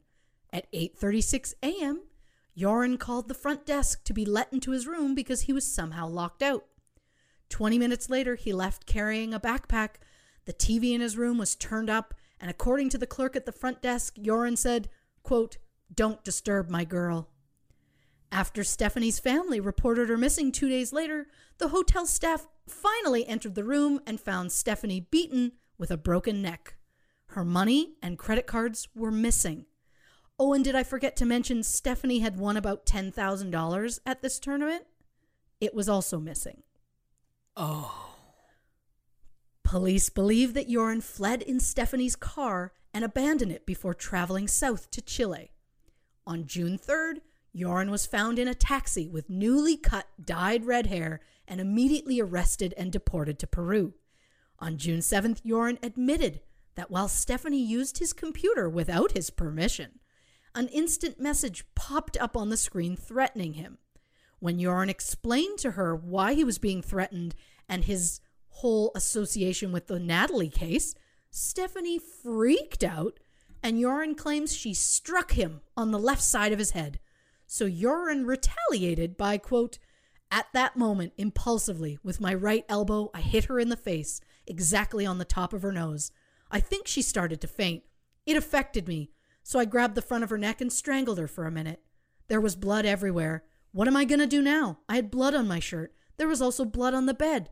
So I took off my shirt, put it on her face, pressing hard until I killed Stephanie. When asked in court to give a description of the murder, Yoren's cold response was, quote, "She was on the bed when I hit her hard with my right elbow. I think her head went back and hit the wall. Then she begins to bleed. Immediately, I get on top of her and with both my hands strangle her, keeping her that way for a minute. After I throw her to the floor, she keeps breathing. At that moment, I take off my shirt, put it on her face. I don't remember for how long, but she stops breathing. This is why I think I caused her death." In true Yoren fashion, though, he later recanted, claiming he was confused when he confessed. No. Confused? No. And yet, he admitted that following the murder, he left the hotel, purchased 2 cups of coffee and some cake, returned to the room where he ate breakfast over her dead body. Stop. And if that wasn't sick enough, I'd like to point out that Yoren murdered Stephanie on May 30th, 2010, which is the exact 5-year anniversary of Natalee's disappearance.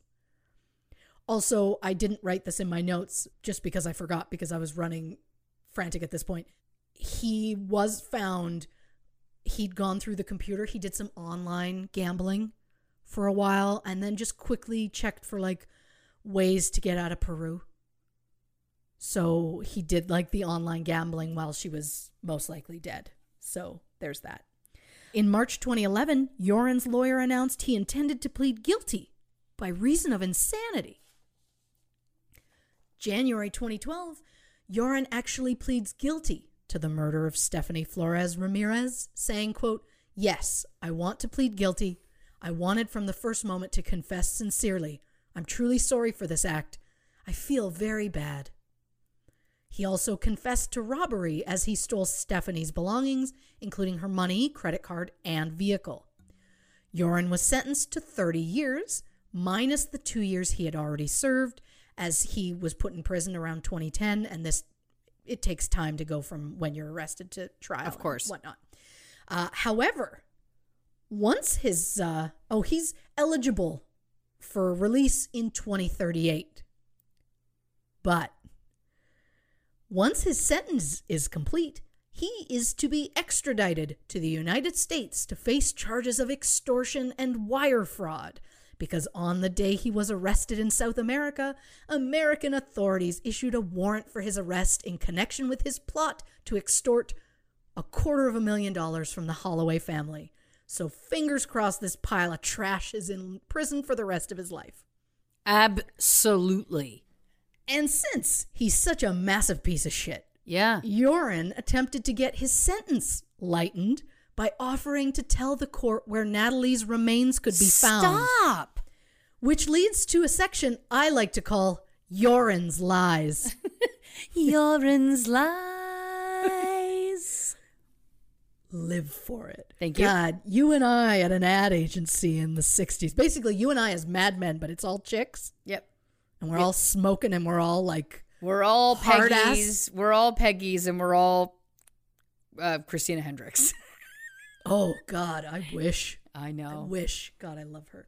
Yeah, she's the best. So for one thing, Yoren has openly admitted to using the media to pay for his gambling addiction. He would keep 90% of his Natalee story exactly the same, but change up the last 10% to, quote, just to keep the public interested. On March 2006, Yoren went on Fox News to talk with Greta Van Susteren. He talked about drinking at the bar with Natalee and then leaving her behind at the beach. February 2008, he was on the Hidden Camera interview where he said she had a seizure and that they threw her body into the sea, quote, like an old rag. Then in November 2008, once again, another interview on Fox with Greta Van Susteren. Yoren claimed he sold Natalee into sex slavery. He claims he met a man at a casino who offered to pay him for a blonde girl. He could only describe him as an older man, maybe 30 or 40, and he didn't know his full name. He also refused to admit how much he was paid and then immediately said it was $10,000. Greta says, "Why won't you just tell us the truth?" Yoren says, quote, "because the truth hurts." I fucking hate him so much. Yeah. Joran then went on to imply that his father disposed of the body and paid $50,000 to bribe 2 policemen to look the other way. Oh, okay, great. Here's the thing for me: if we need to just like get this episode to the prison that he's in, or just like send materials to the other people who are there, just to let them know they can make up their own minds about the beatings they'd like to give this son of a bitch. Because I know that I'm not at the end yet, and I know that I'm 2 peach marks in. But there's a special place in hell for somebody who, first of all, does all of the shit that we've already known that he's done. Obviously, there's a special place in hell for a murderer in general. Yeah. But somebody who's doing the things that you've just outlined, that's next level, because that's playing on the emotions, the pain of so many people, of families. I wish him luck. I wish him well, because he's going to need it. Please continue. Yeah. Continuing with Joran's lies, he once claimed, quote, Deepak, Satish, Natalee, and I drove to my house. When we arrived there around 1:40 a.m., I asked Natalee if she wanted to come with me to my apartment. I wanted to have a sexual relation with her and afterwards call a taxi to bring her back to her hotel. Then at one point, he'd run out of money. Again, this king turd went on Dutch TV. Agreed to take a polygraph test. However, he became infuriated when the findings were unfavorable. Specifically, his responses to questions about the disposal site and whether or not Natalee's body had been moved all showed signs of deception. The host of the show announced that Joran had failed the polygraph test. Joran sprang out of his chair, threw a glass of water at the floor, and stormed out of the studio. So, I can't with this man. So, he told the police that he dropped Natalee off at the hotel. Then he told them he left her at the beach. Then at one point, he claimed that Deepak raped her, and then he went back. He claims they went back to his place. Other quotes he has said to the police, quote, Natalee could still be alive, but have gone into hiding because of all the media surrounding the case. Stop it. Quote, Stop. It's easy for a girl to dye her hair and not be recognized anymore. This one's my least favorite. Quote, that no one could prove him guilty of a crime that hadn't been proven to have taken place. So it wasn't, you can't prove I didn't do it because I didn't do it. Like, it's not you can't say I didn't do it because I didn't do it. It's, you can't prove it because you can't prove the crime happened. So specific, like, his wording is maddening. Pure narcissist. True, from birth, pure, unadulterated narcissist. Yeah. Yes. So we've had enough of Joran. Yeah, we have. But like a case of herpes, he'll be back. Oh, no! It never goes away! Never. So September 2015, Natalee's father, Dave, is contacted by a man named Gabriel. No last name is ever given publicly. Gabriel has a roommate named John Ludwig, and John made claims that he knew where Natalee's remains are. Turns out, John was living in Aruba in 2010 when he met Joran. I guess he's still kind of here, folks, but again, I told you he'd be back. They never fully go away. Yeah. They quickly became friends, and one night while watching TV, a Lifetime movie came on about the Holloway case. Joran started saying things like, oh, it didn't go like that. Oh, they got that part wrong too. And then he just started opening up to John and claimed that he gave Natalee a drink And when he went to kiss her later, she started foaming at the mouth and choked on her own vomit. But because he'd just drugged her, he didn't want to get caught. So he called his dad Paulus, who broke Natalee's legs, put her in a burlap sack, and buried her under a cactus in the national forest. Jesus Christ. Mm-hmm. Now, this is all according to John. Of course. We're not going to like John. So Dave's private investigator sets up a sting operation to get Gabriel to have John confess on hidden camera.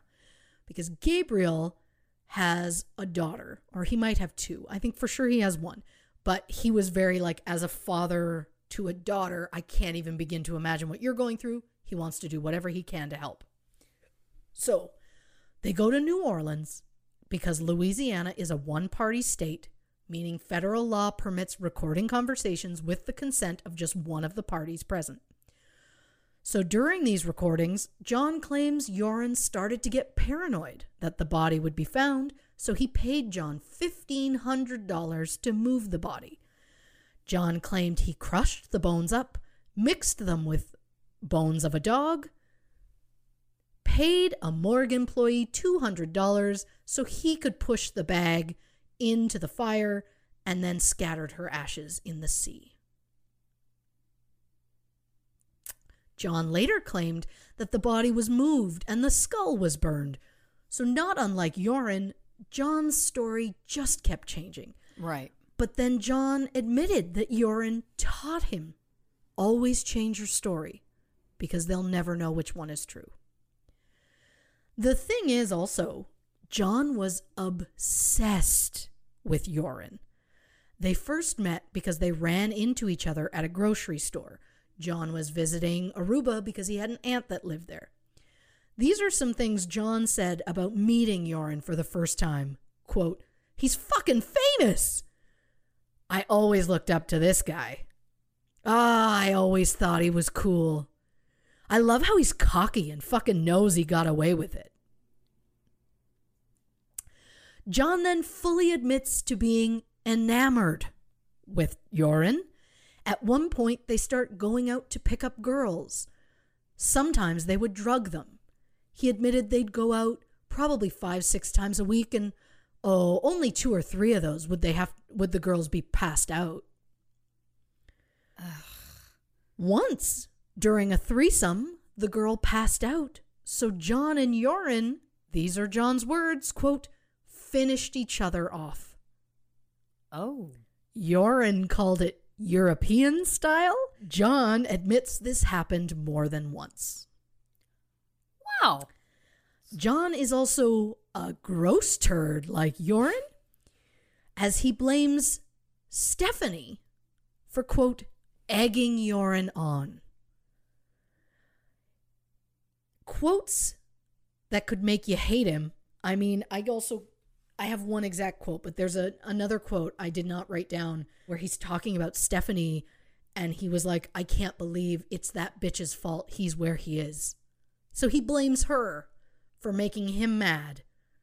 And it's like, I'm sorry, but a person, if you make somebody else mad, you're not allowed to kill them. Like, that's not how it works, John. It's not life, yeah. But when asked about, Gabriel was trying to get him to talk about Natalee and where the body could be and that kind of thing. And he was like, how are you not telling the cops about this? Like, she was 18. Like, come on. John said, quote, it wasn't my kid. So could have thrown it in the ocean. Could have flushed it down the toilet. I don't give a shit. Again, John is meant to be with Yoren. Yeah. John and Yoren were roommates for a while. And Yoren even used John's laptop when he extorted money from the Holloways. Well, that checks out. John later claims he has proof in Aruba. So Gabriel and John fly to Aruba. John digs in his aunt's backyard and pulls out a Ziploc baggie containing 4 pieces of bone fragments. The bones get analyzed by the Aruban police, and they say, sorry, not human. Dave Holloway is not listening to that one bit. The things this poor man has heard about his daughter, I can't even. So Dave takes the fragments to a DNA forensic expert. In the United States, they run some tests and find out one of the fragments is human.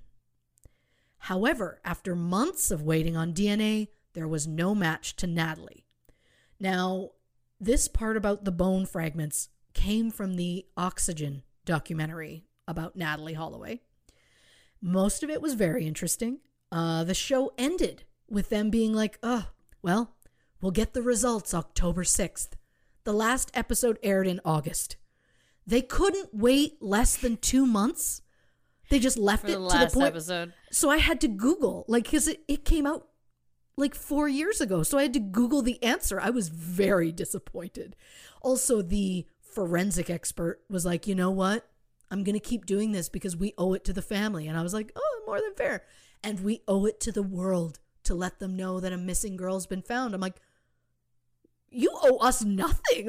No, you owe the family, sure, but the world? No. Yeah. My point is, Oxygen, rude. Yeah. It was rude. If you don't cliffhanger if you're never coming back. Yeah. If you're coming back, cliffhanger. If you're not, stop it. So we've got a section that some of it's great and some of it, I'm going to throw my computer. It's a section I've entitled, Where Are They Now? Yeah. So just a few people who I've found recent things on that I've spoken of throughout this that I'm just, thought we'd want to know. For example, let's start with a fun one. Matthew Holloway. Yeah. Who is Natalee Holloway's younger brother. He is now married, and him and his wife had a daughter named Riley in December of 2014. Oh. The first grandchild for the Holloways. That's nice. Dave Holloway, Natalee's father, on April 11th, 2006, he published a book called Aruba, The Tragic Untold Story of Natalee Holloway and the Corruption in Paradise. Again, I'm not sold on the super long titles, but, So Beth Holloway, her mother, the Lifetime movie Natalee Holloway that Yoren and John watched was actually based on a 2000 book that Beth wrote called Loving Natalee, A Mother's Testament of Hope and Faith. Beth also founded the Natalee Holloway Resource Center, which offers aid and support to families of those who've recently gone missing, as well as give advice to the public on traveling safely. It also works with high school and college campuses throughout the U.S. to educate teenagers on traveling safe, college safety, and law enforcement careers. Also, this is a slight throwback to one of our previous episodes where I gave a slight tidbit and now I'm giving more. After meeting at a fundraiser in early December 2006, Beth started dating John Ramsey, better known as the father of JonBenet. Beth's husband, Jug, started divorce proceedings December 29th. Oh, Jesus. And John and Beth were an item by January. Oh, and just to remind everyone, in case they're not really remembering times, Patsy Ramsey, John's wife, died in late June 2006, 6 months before he started dating Beth Holloway, which felt soon to me, but, I wasn't there. Sure. Sadly, their relationship did not work out. But John just refused to admit that they were ever a couple until years after they broke up. But in October 2007, Beth openly admitted they were dating. But John at the time was asked about it and said they were, quote, just developing a friendship of respect and admiration out of common interests related to their children. Mm-hmm. Sad. John finally admitted they were a couple 3 years after they broke up, but by then he'd already married a fashion designer named Jan Russo in July of 2011. Right. So there's some JonBenet family. Where are they now? Let's get to the other where are they nows. John Ludwig. Yeah. What about that piece of shit, John Ludwig? Thing one. Let's talk about him. Well, in March of 2018, he attempted to kidnap one of his ex-girlfriends, a woman named Emily Heisted. When she arrived home, he jumped out from beside her garage, grabbed her from behind, and shoved a knife at her. Emily managed to get the knife and stab John, and now he's dead. No way. Yes.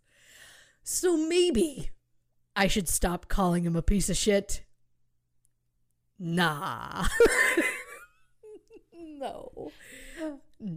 I think that's fair. Like, she went on Dr. Phil. She's done all these things. It's just like, I would have no interest in that, but I mean, kudos to her. Now, here is where I just don't have the right words, and they're all in front of me, you know? Sure. Urine. Oh, God. Uh-oh, herpes are back. A woman. I don't know how to fully pronounce her name. I'm going to do my best. A woman named Natalee Figueroa was visiting her cousin in prison when she met Yoren. This prison, I want to point out, was so lax that prisoners could have family members visit them in their cells to just hang out. That's weird. So after some time of her showing up to see her cousin and getting to know Yoren as the beautiful human being that he is, in July 2014, 27-year-old Yoren and 25-year-old Natalee got married. And then 2 months later, she gave birth to their daughter, Dushy Trudy Vandersloot. Oh, boy. During an interview that Yoren gave while sitting next to his wife, holding her hand, he said, somebody said this was hidden camera, but he looks directly into the camera multiple times, so I kind of call that bull. He says, quote, "I always lied to the police. I never told the truth. Also, when I was younger, I never told everything. The police just never knew what they had to ask me." It should also be noted, yes, he gave this interview in front of his wife, but he gave it in Dutch, and she does not speak Dutch.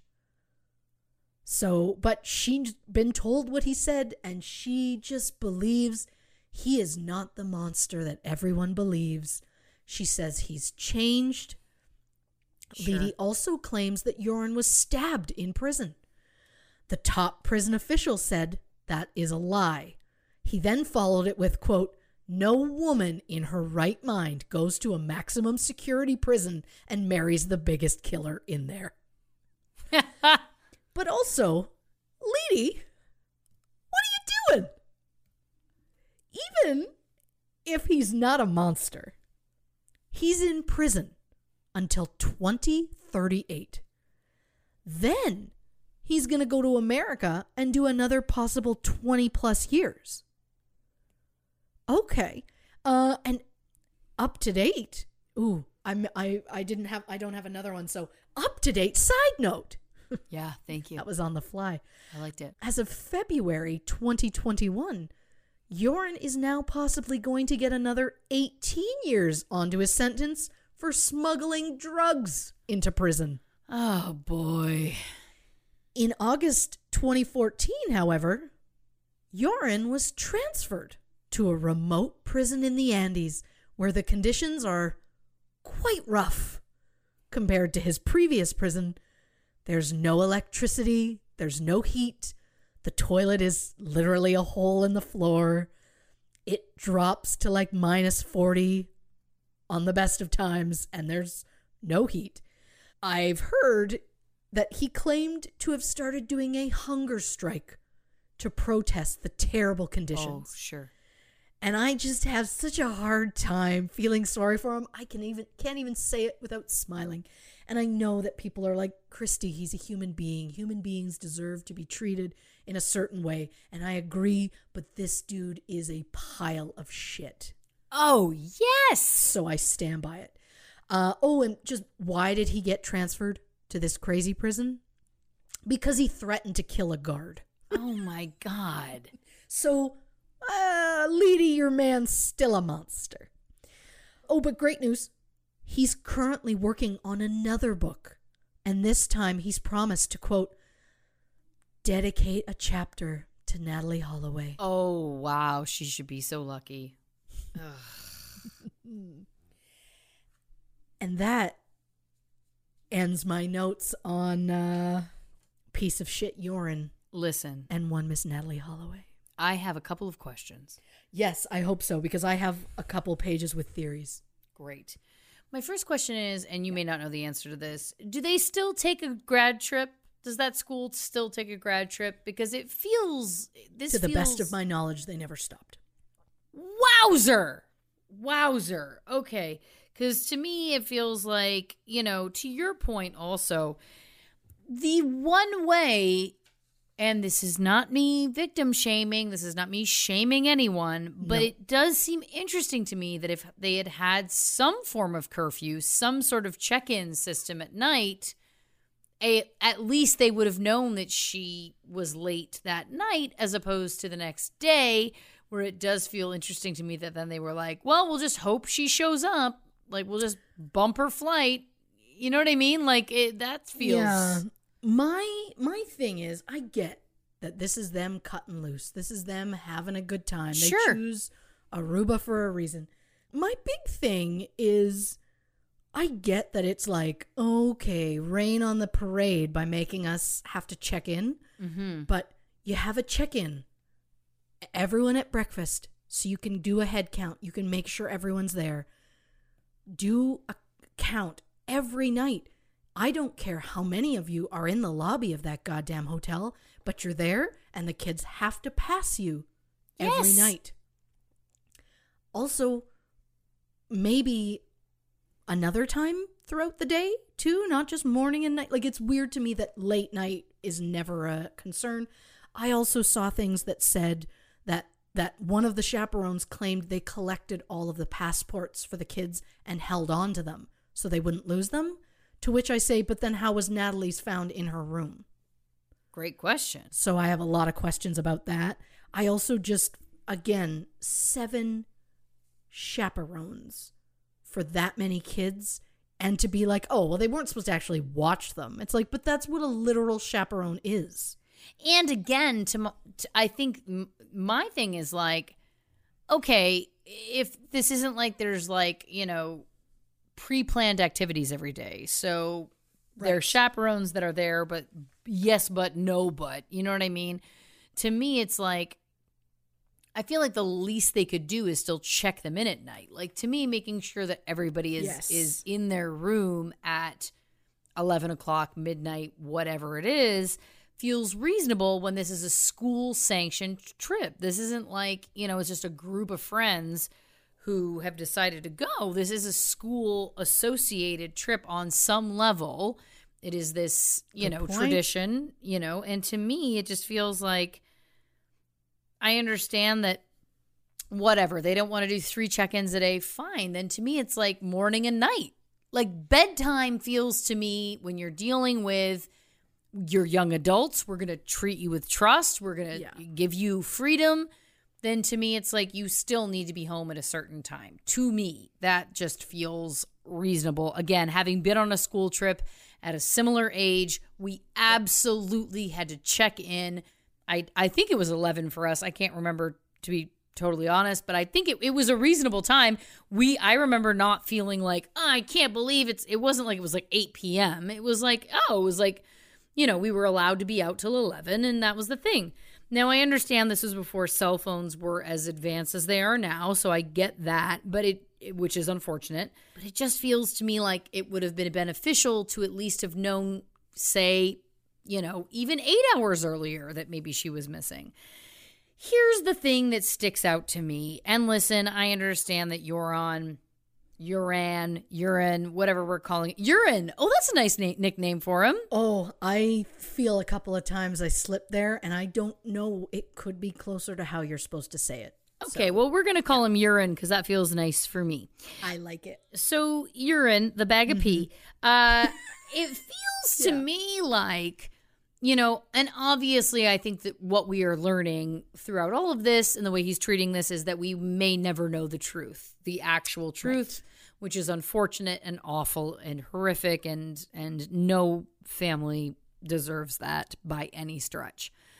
But if we are going to accept pieces of what he is saying to be at least partially true, I don't know why I'm even going that far or giving him that much of a benefit of the doubt, but let's say, for argument's sake, because it feels to me like he was involved in her death. It feels, and if he wasn't, by the way, it's so much more insane. If he had nothing to do with her death, it feels even more insane that he would concoct these stories and these connections, etc. I mean, I think the fact that he has admitted to killing Stephanie proves that he has it in him to kill somebody. Especially when he admits that he got angry. Right, he got angry. It was like, I was out of control, I got angry. And it's like, okay, so you tried to get sexual with Natalee. She said no, you got angry. Like you've proven if you're angry, you'll snap. Right. Exactly. I mean, because I also forgot to point out that urine, they left sometime, like they were seen leaving at 1:30. At 3:45 a.m., Urine logged on to his home computer and sent a message to Deepak saying thank you. What was that about? Well, what's that about? Yeah. What's that about? Also, another thing, and I don't know if it's a thing or not, the night she disappeared, Natalee's hotel room door was opened 3 times with her magnetic key between 2 and 4 a.m. There's no surveillance footage, because they found out about it so late, they don't know if one of the roommates possibly switched keys with her at one point and it was one of them. But it's like, but then ask them, were you in and out of the room at that point? Because it's like, we'd love to know, because her room key was never found. It's like, did you go to her room to steal stuff and then there was nothing there, so you left? Like, these are information I think we need to have. Yeah. To me, okay, I have 2 thoughts. One, if the truth is that she was drunk and had some sort of seizure or threw up or what have you, she was in a bad way and he panicked. I don't believe that most, I'll say it, and we're going to get letters, but I'm going to say it. I don't believe that most innocent men would then go, oh my God, I have to dump this body. I think that anyone who was even in a panic, I feel like people would be like, if I have nothing to hide, I'm going to call an ambulance. If I have nothing to hide, I'm going to get this woman some sort of medical attention. To me, if this woman has thrown up or had a seizure or what have you, and he felt his only course of action was to hide it, dispose of the body, call his dad, we have to do something about this. If that is true, I just think that proves some guilt, because again, I just don't think that anyone who is innocent of anything would go, oh my gosh, I did absolutely nothing to this woman. I'm completely innocent. I have to hide her body. I don't think that most people's brains go to that point. I agree. I mean, the only thing I could think of right away was if he was like, I can't, if it was like she reacted to a drug he put in her drink and he was like, I can't let her know that, I can't let police know that I drugged her. It's like, well, but also you were at a bar. They gave you a drink. You could have. So then I'm like, okay, so I think he assaulted her. Because then he was like, well, now there's my DNA's all over her. Yes. So I have to get rid of it so that I don't seem like I was any part of it. But then why I just don't get the whole like blame your friends. And then your friends being on the story and then your friends blaming you. Like, is it the whole, like, if we just blame each other, eventually people will be like, well, we don't know who to blame. You may as well go because that's what happened. So I guess they were right. It's also interesting to me that in his attempts to make himself sound innocent, he said things like, well, I just dropped her at the beach by the fishing spot or whatever it was called. Yeah, the fisherman's hut. The fisherman's hut. Like, because that doesn't make him sound like a great guy either. Now, and I'm not suggesting that being insensitive means you're a murderer. I'm not suggesting that. However, it's odd to me that someone would say, oh, I had nothing to do with this. I just left her for dead in the middle of nowhere. Do you know what I mean? Like, it's odd that would be, like, to me, it's weird if he was completely innocent to say that. And it's weird if he was guilty to say that. Like, there's just so many inconsistencies across the board. I also don't like just how quickly he came up with a very detailed description of a security guard that most likely doesn't exist. Yeah. That they've never been able to find. He was like, oh, this is exactly it. And his friends were like, oh, yeah, this is the exact guy we saw. Well, exactly. And again, the fact also that there was no security camera footage corroborating what any of them said. Mm-hmm. I think the bottom line here, and listen, I don't know what my ultimate theory is, but I think I know a few things for sure. And one of them is they're lying. People are lying. There is lies because there's just no way if they're saying, oh, we dropped her off at this time, blah, blah, blah. And then they're saying, well, actually you didn't because there's no security camera footage. And then all of their stories change. That to me proves that there's lies. And the fact that then he has gone on to say he's lied to the police so many times proves that there's lies. The fact that he has admitted to killing Stephanie Flores also makes me feel like, okay, well, you're now admitting you admitted to killing her. That proves that you're admitting.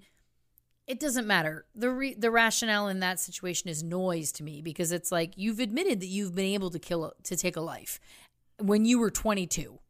And brutally take a life when you were 22. So again, to me, everything he's saying and everything he's doing is just, and again, the connections with his dad and all of the above, it just feels to me like this is a game. It feels like he's got a lot of kind of characteristics of a classic narcissist, somebody who believes he's smarter than everybody, somebody who believes that he can tell you anything, that he's going to get away with it. I just think that they're where there's smoke, there's fire, and it feels like, you know, he wouldn't still be toying with people if he didn't see it as some sort of game or that he was smarter than them. Yes.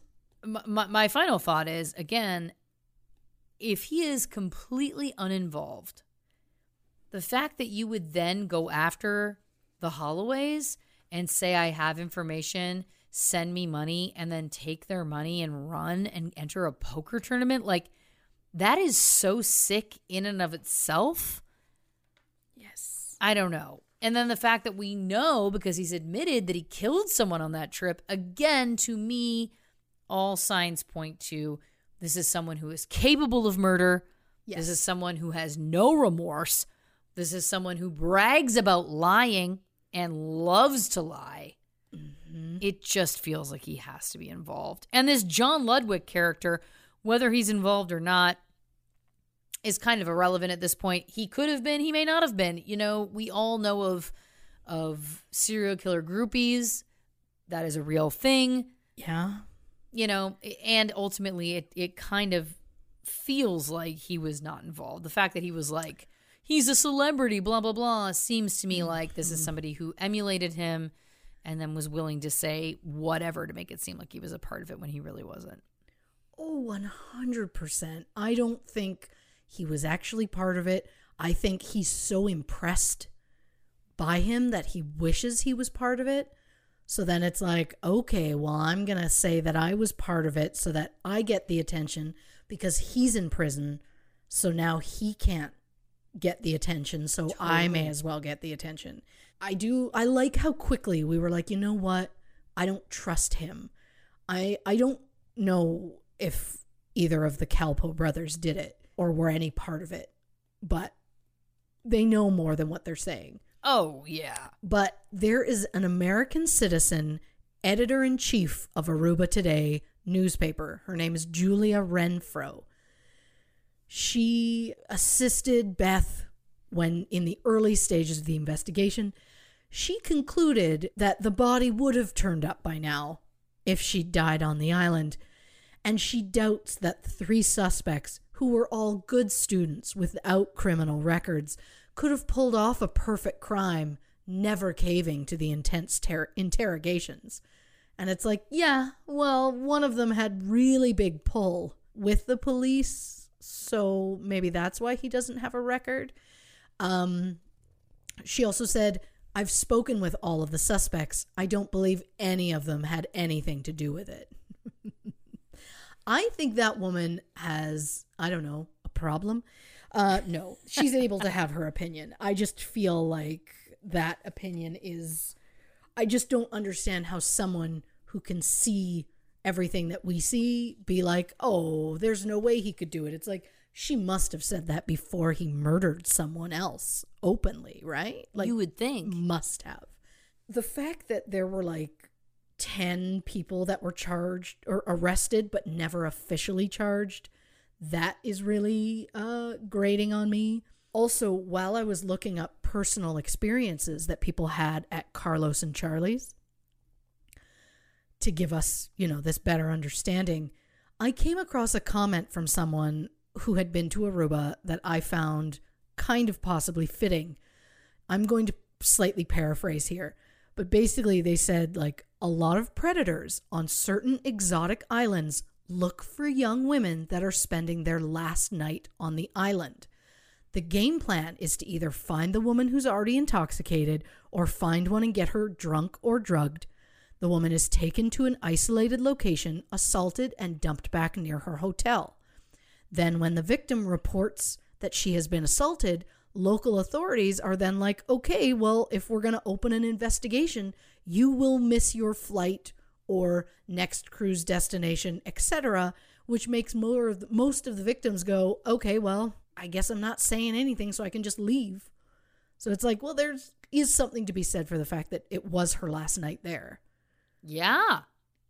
And she was wearing a specific bracelet that let him know what hotel she was staying at. And also, when it has been said that when Urine and Natalee first met, he claimed that he was a guest at the hotel. And then later, he says she asked to go to his apartment. It's like, but you wouldn't have an apartment if you were a guest at the hotel.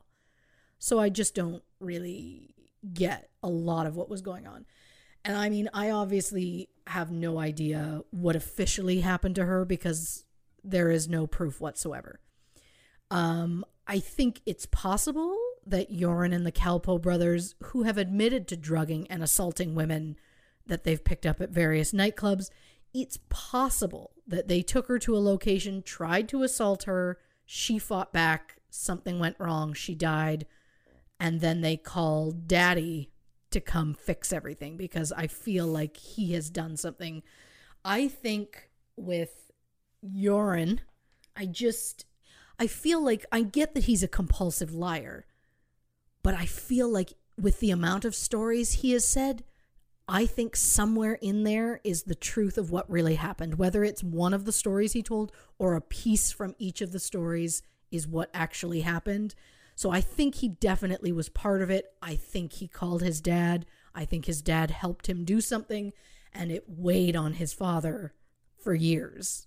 And then the struggle and the issue with money also got to him, and eventually he has a heart attack. The thing that enrages me is the fact that this guy, who's guilty in some way as far as this case goes, we don't know how far, but he's done something wrong. If nothing else, he's extorted money from her family. Yes. And the fact that he just keeps constantly like, well, I'll tell you where she is. And it's like, but you stop. So then it's like, do you really know where she is? Because it feels like now you're just dragging it out when you don't really know.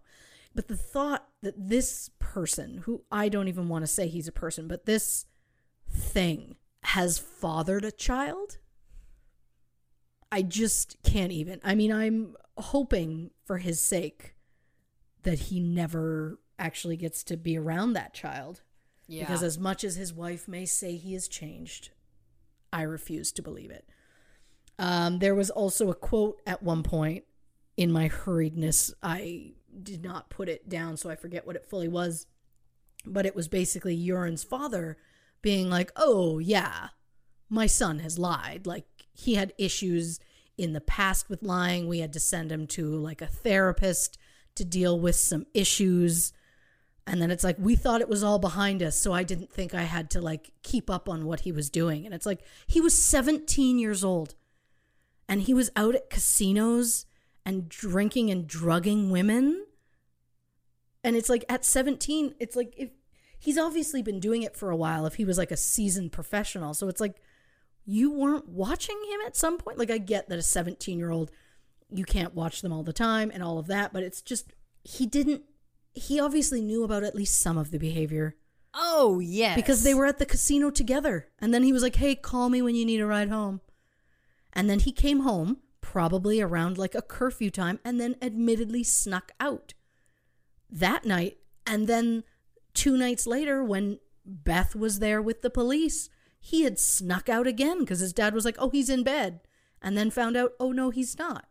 Because they didn't live in the same house. He had an apartment attached to their house at 17 years old. This just feels like an insane amount of power to give a 17-year-old, especially one that's a full schmuck. Who has a history of lying and all of these things. Mm-hmm. Yeah, it just feels like, hey, my son's been having some real trouble telling the truth. You know what we needed to do? Give him more independence, like his own place to live. It's, again, I know at certain ages you can't police them as much, but being like, hey, you want to go to like a poker tournament with me at this hotel? Like, and it's obvious it's something they did a lot. But again, people are like, he was a gambler, he was a womanizer, so it's like, oh, chip off the old block, maybe? Like, I don't know. But also, one quick thing before I forget. Yes. I saw a TV interview that Joran's mom, Anita, did. And the camera just kind of like slowly pans and then zooms into the background. And she has what can only best be described as a shrine to Natalee Holloway in her home. There's like a little angel that's all like a light or something. It's lit up in the background and there's like a candle or something. And then they zoom in and they keep zooming and keep zooming. And then there's a tiny little card that was like an in memoriam of Natalee Holloway. And I assume it's something they gave out in Aruba around the time that she died. But it was like, what's going on there, Anita? Like for years, Anita was like, he didn't do this. I don't know. But she's been real quiet since Stephanie died. So I also fully know that at some point people are going to be like, you spent like 20 minutes bitching about people focusing on the white woman dying instead of, a woman of color. And then you mention the woman of color and then just keep passing. And it's like, I don't know how much more. We didn't do a full episode on her, mainly because our episodes tend to be unsolved. And this was a very short case. They caught who did it within days, thank God. And I'm glad he's rotting for what he did to her. I can't even imagine. And I now feel bad.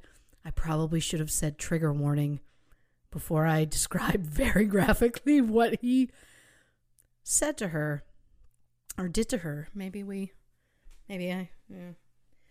I'm falling apart at best. Listen, you're doing great. You're doing great. You've got a lot of information. You're trying to get through it quickly. You're doing the best you can. I'm trying to keep us on time. I'm trying to keep. I'm also thinking about notes that I deleted because I was so frantic to get it done, and I just need to do my best to just keep going. And I realize now I meant to double check to verify how to say the name of the victim of our next episode so that I don't butcher it. Well, I've been watching a documentary, so I think I can say it, or I can say it at least how they say it in the documentary I've been watching. Do you want me to lead you in then? I think so. Okay. Yeah. I don't know why I offered, because now I'm like, what do I say? Well, listen, but before we get to that, thank you so much for all of your research about Natalee Holloway. I think this was fabulous. I think that we all know where all of our feelings lie. It just feels, again, like where there's smoke, there's fire. And I hope that I hope upon hopes that whoever killed Natalee, if it's urine, I'm sticking with it, or anyone else, I hope that information comes out so that, of course, they can be brought to justice for that crime, because it is horrible. And I hope, again, the Holloway family can get some peace, because it really, what a terrible, terrible chain of events. But well done, as always. You never cease to amaze. Well, you're too kind. I honestly went into this, I knew her name. I knew the basics of, like, she went missing on a trip in a foreign country. It was tropical, and she was last seen with some men, and that was kind of all I knew. So this was a real learning thing to dive in, and there are so many things where I'm like, I'm really, like, I'm glad I learned all of this, and then at the same time, it's like, might keep me up at night. Like, it's a fine line. Yeah. Yeah. I get that. Listen, to all of you listening, if you didn't already know, Christy or myself, when I very rarely take on the researcher shoes in a case, we make very extensive virtual case files, and those can be found on our website, truecrimeandcocktails.com. So make sure you check those out for any sort of visuals, continued research, all kinds of very interesting little fun facts, pieces of evidence, etc. get put into those, and they're all there for free for your viewing. So thank you again for joining us for this episode of True Crime and Cocktails Famous Fatalities Edition. On the next True Crime and Cocktails, Rebecca Zahau. Oh, I think this is going to be good. It's going to be great. And if it's a case you're not familiar with, let me tell you, it is confounding. I've been watching docs. Woo! Buckle up, buttercups, because your minds are going to be blown. I'm cracking my third peach marg, so give me a break. I'm already halfway through my third, so I get it. Good night, everybody. Night.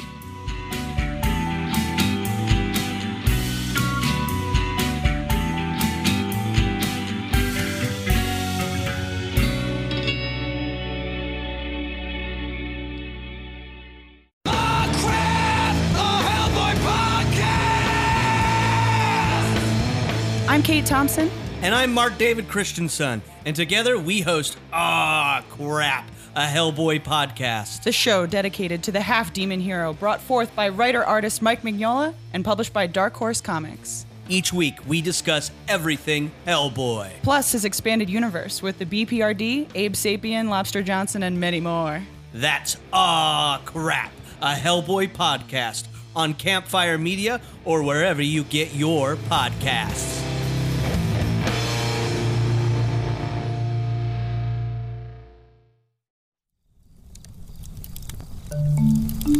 Campfire.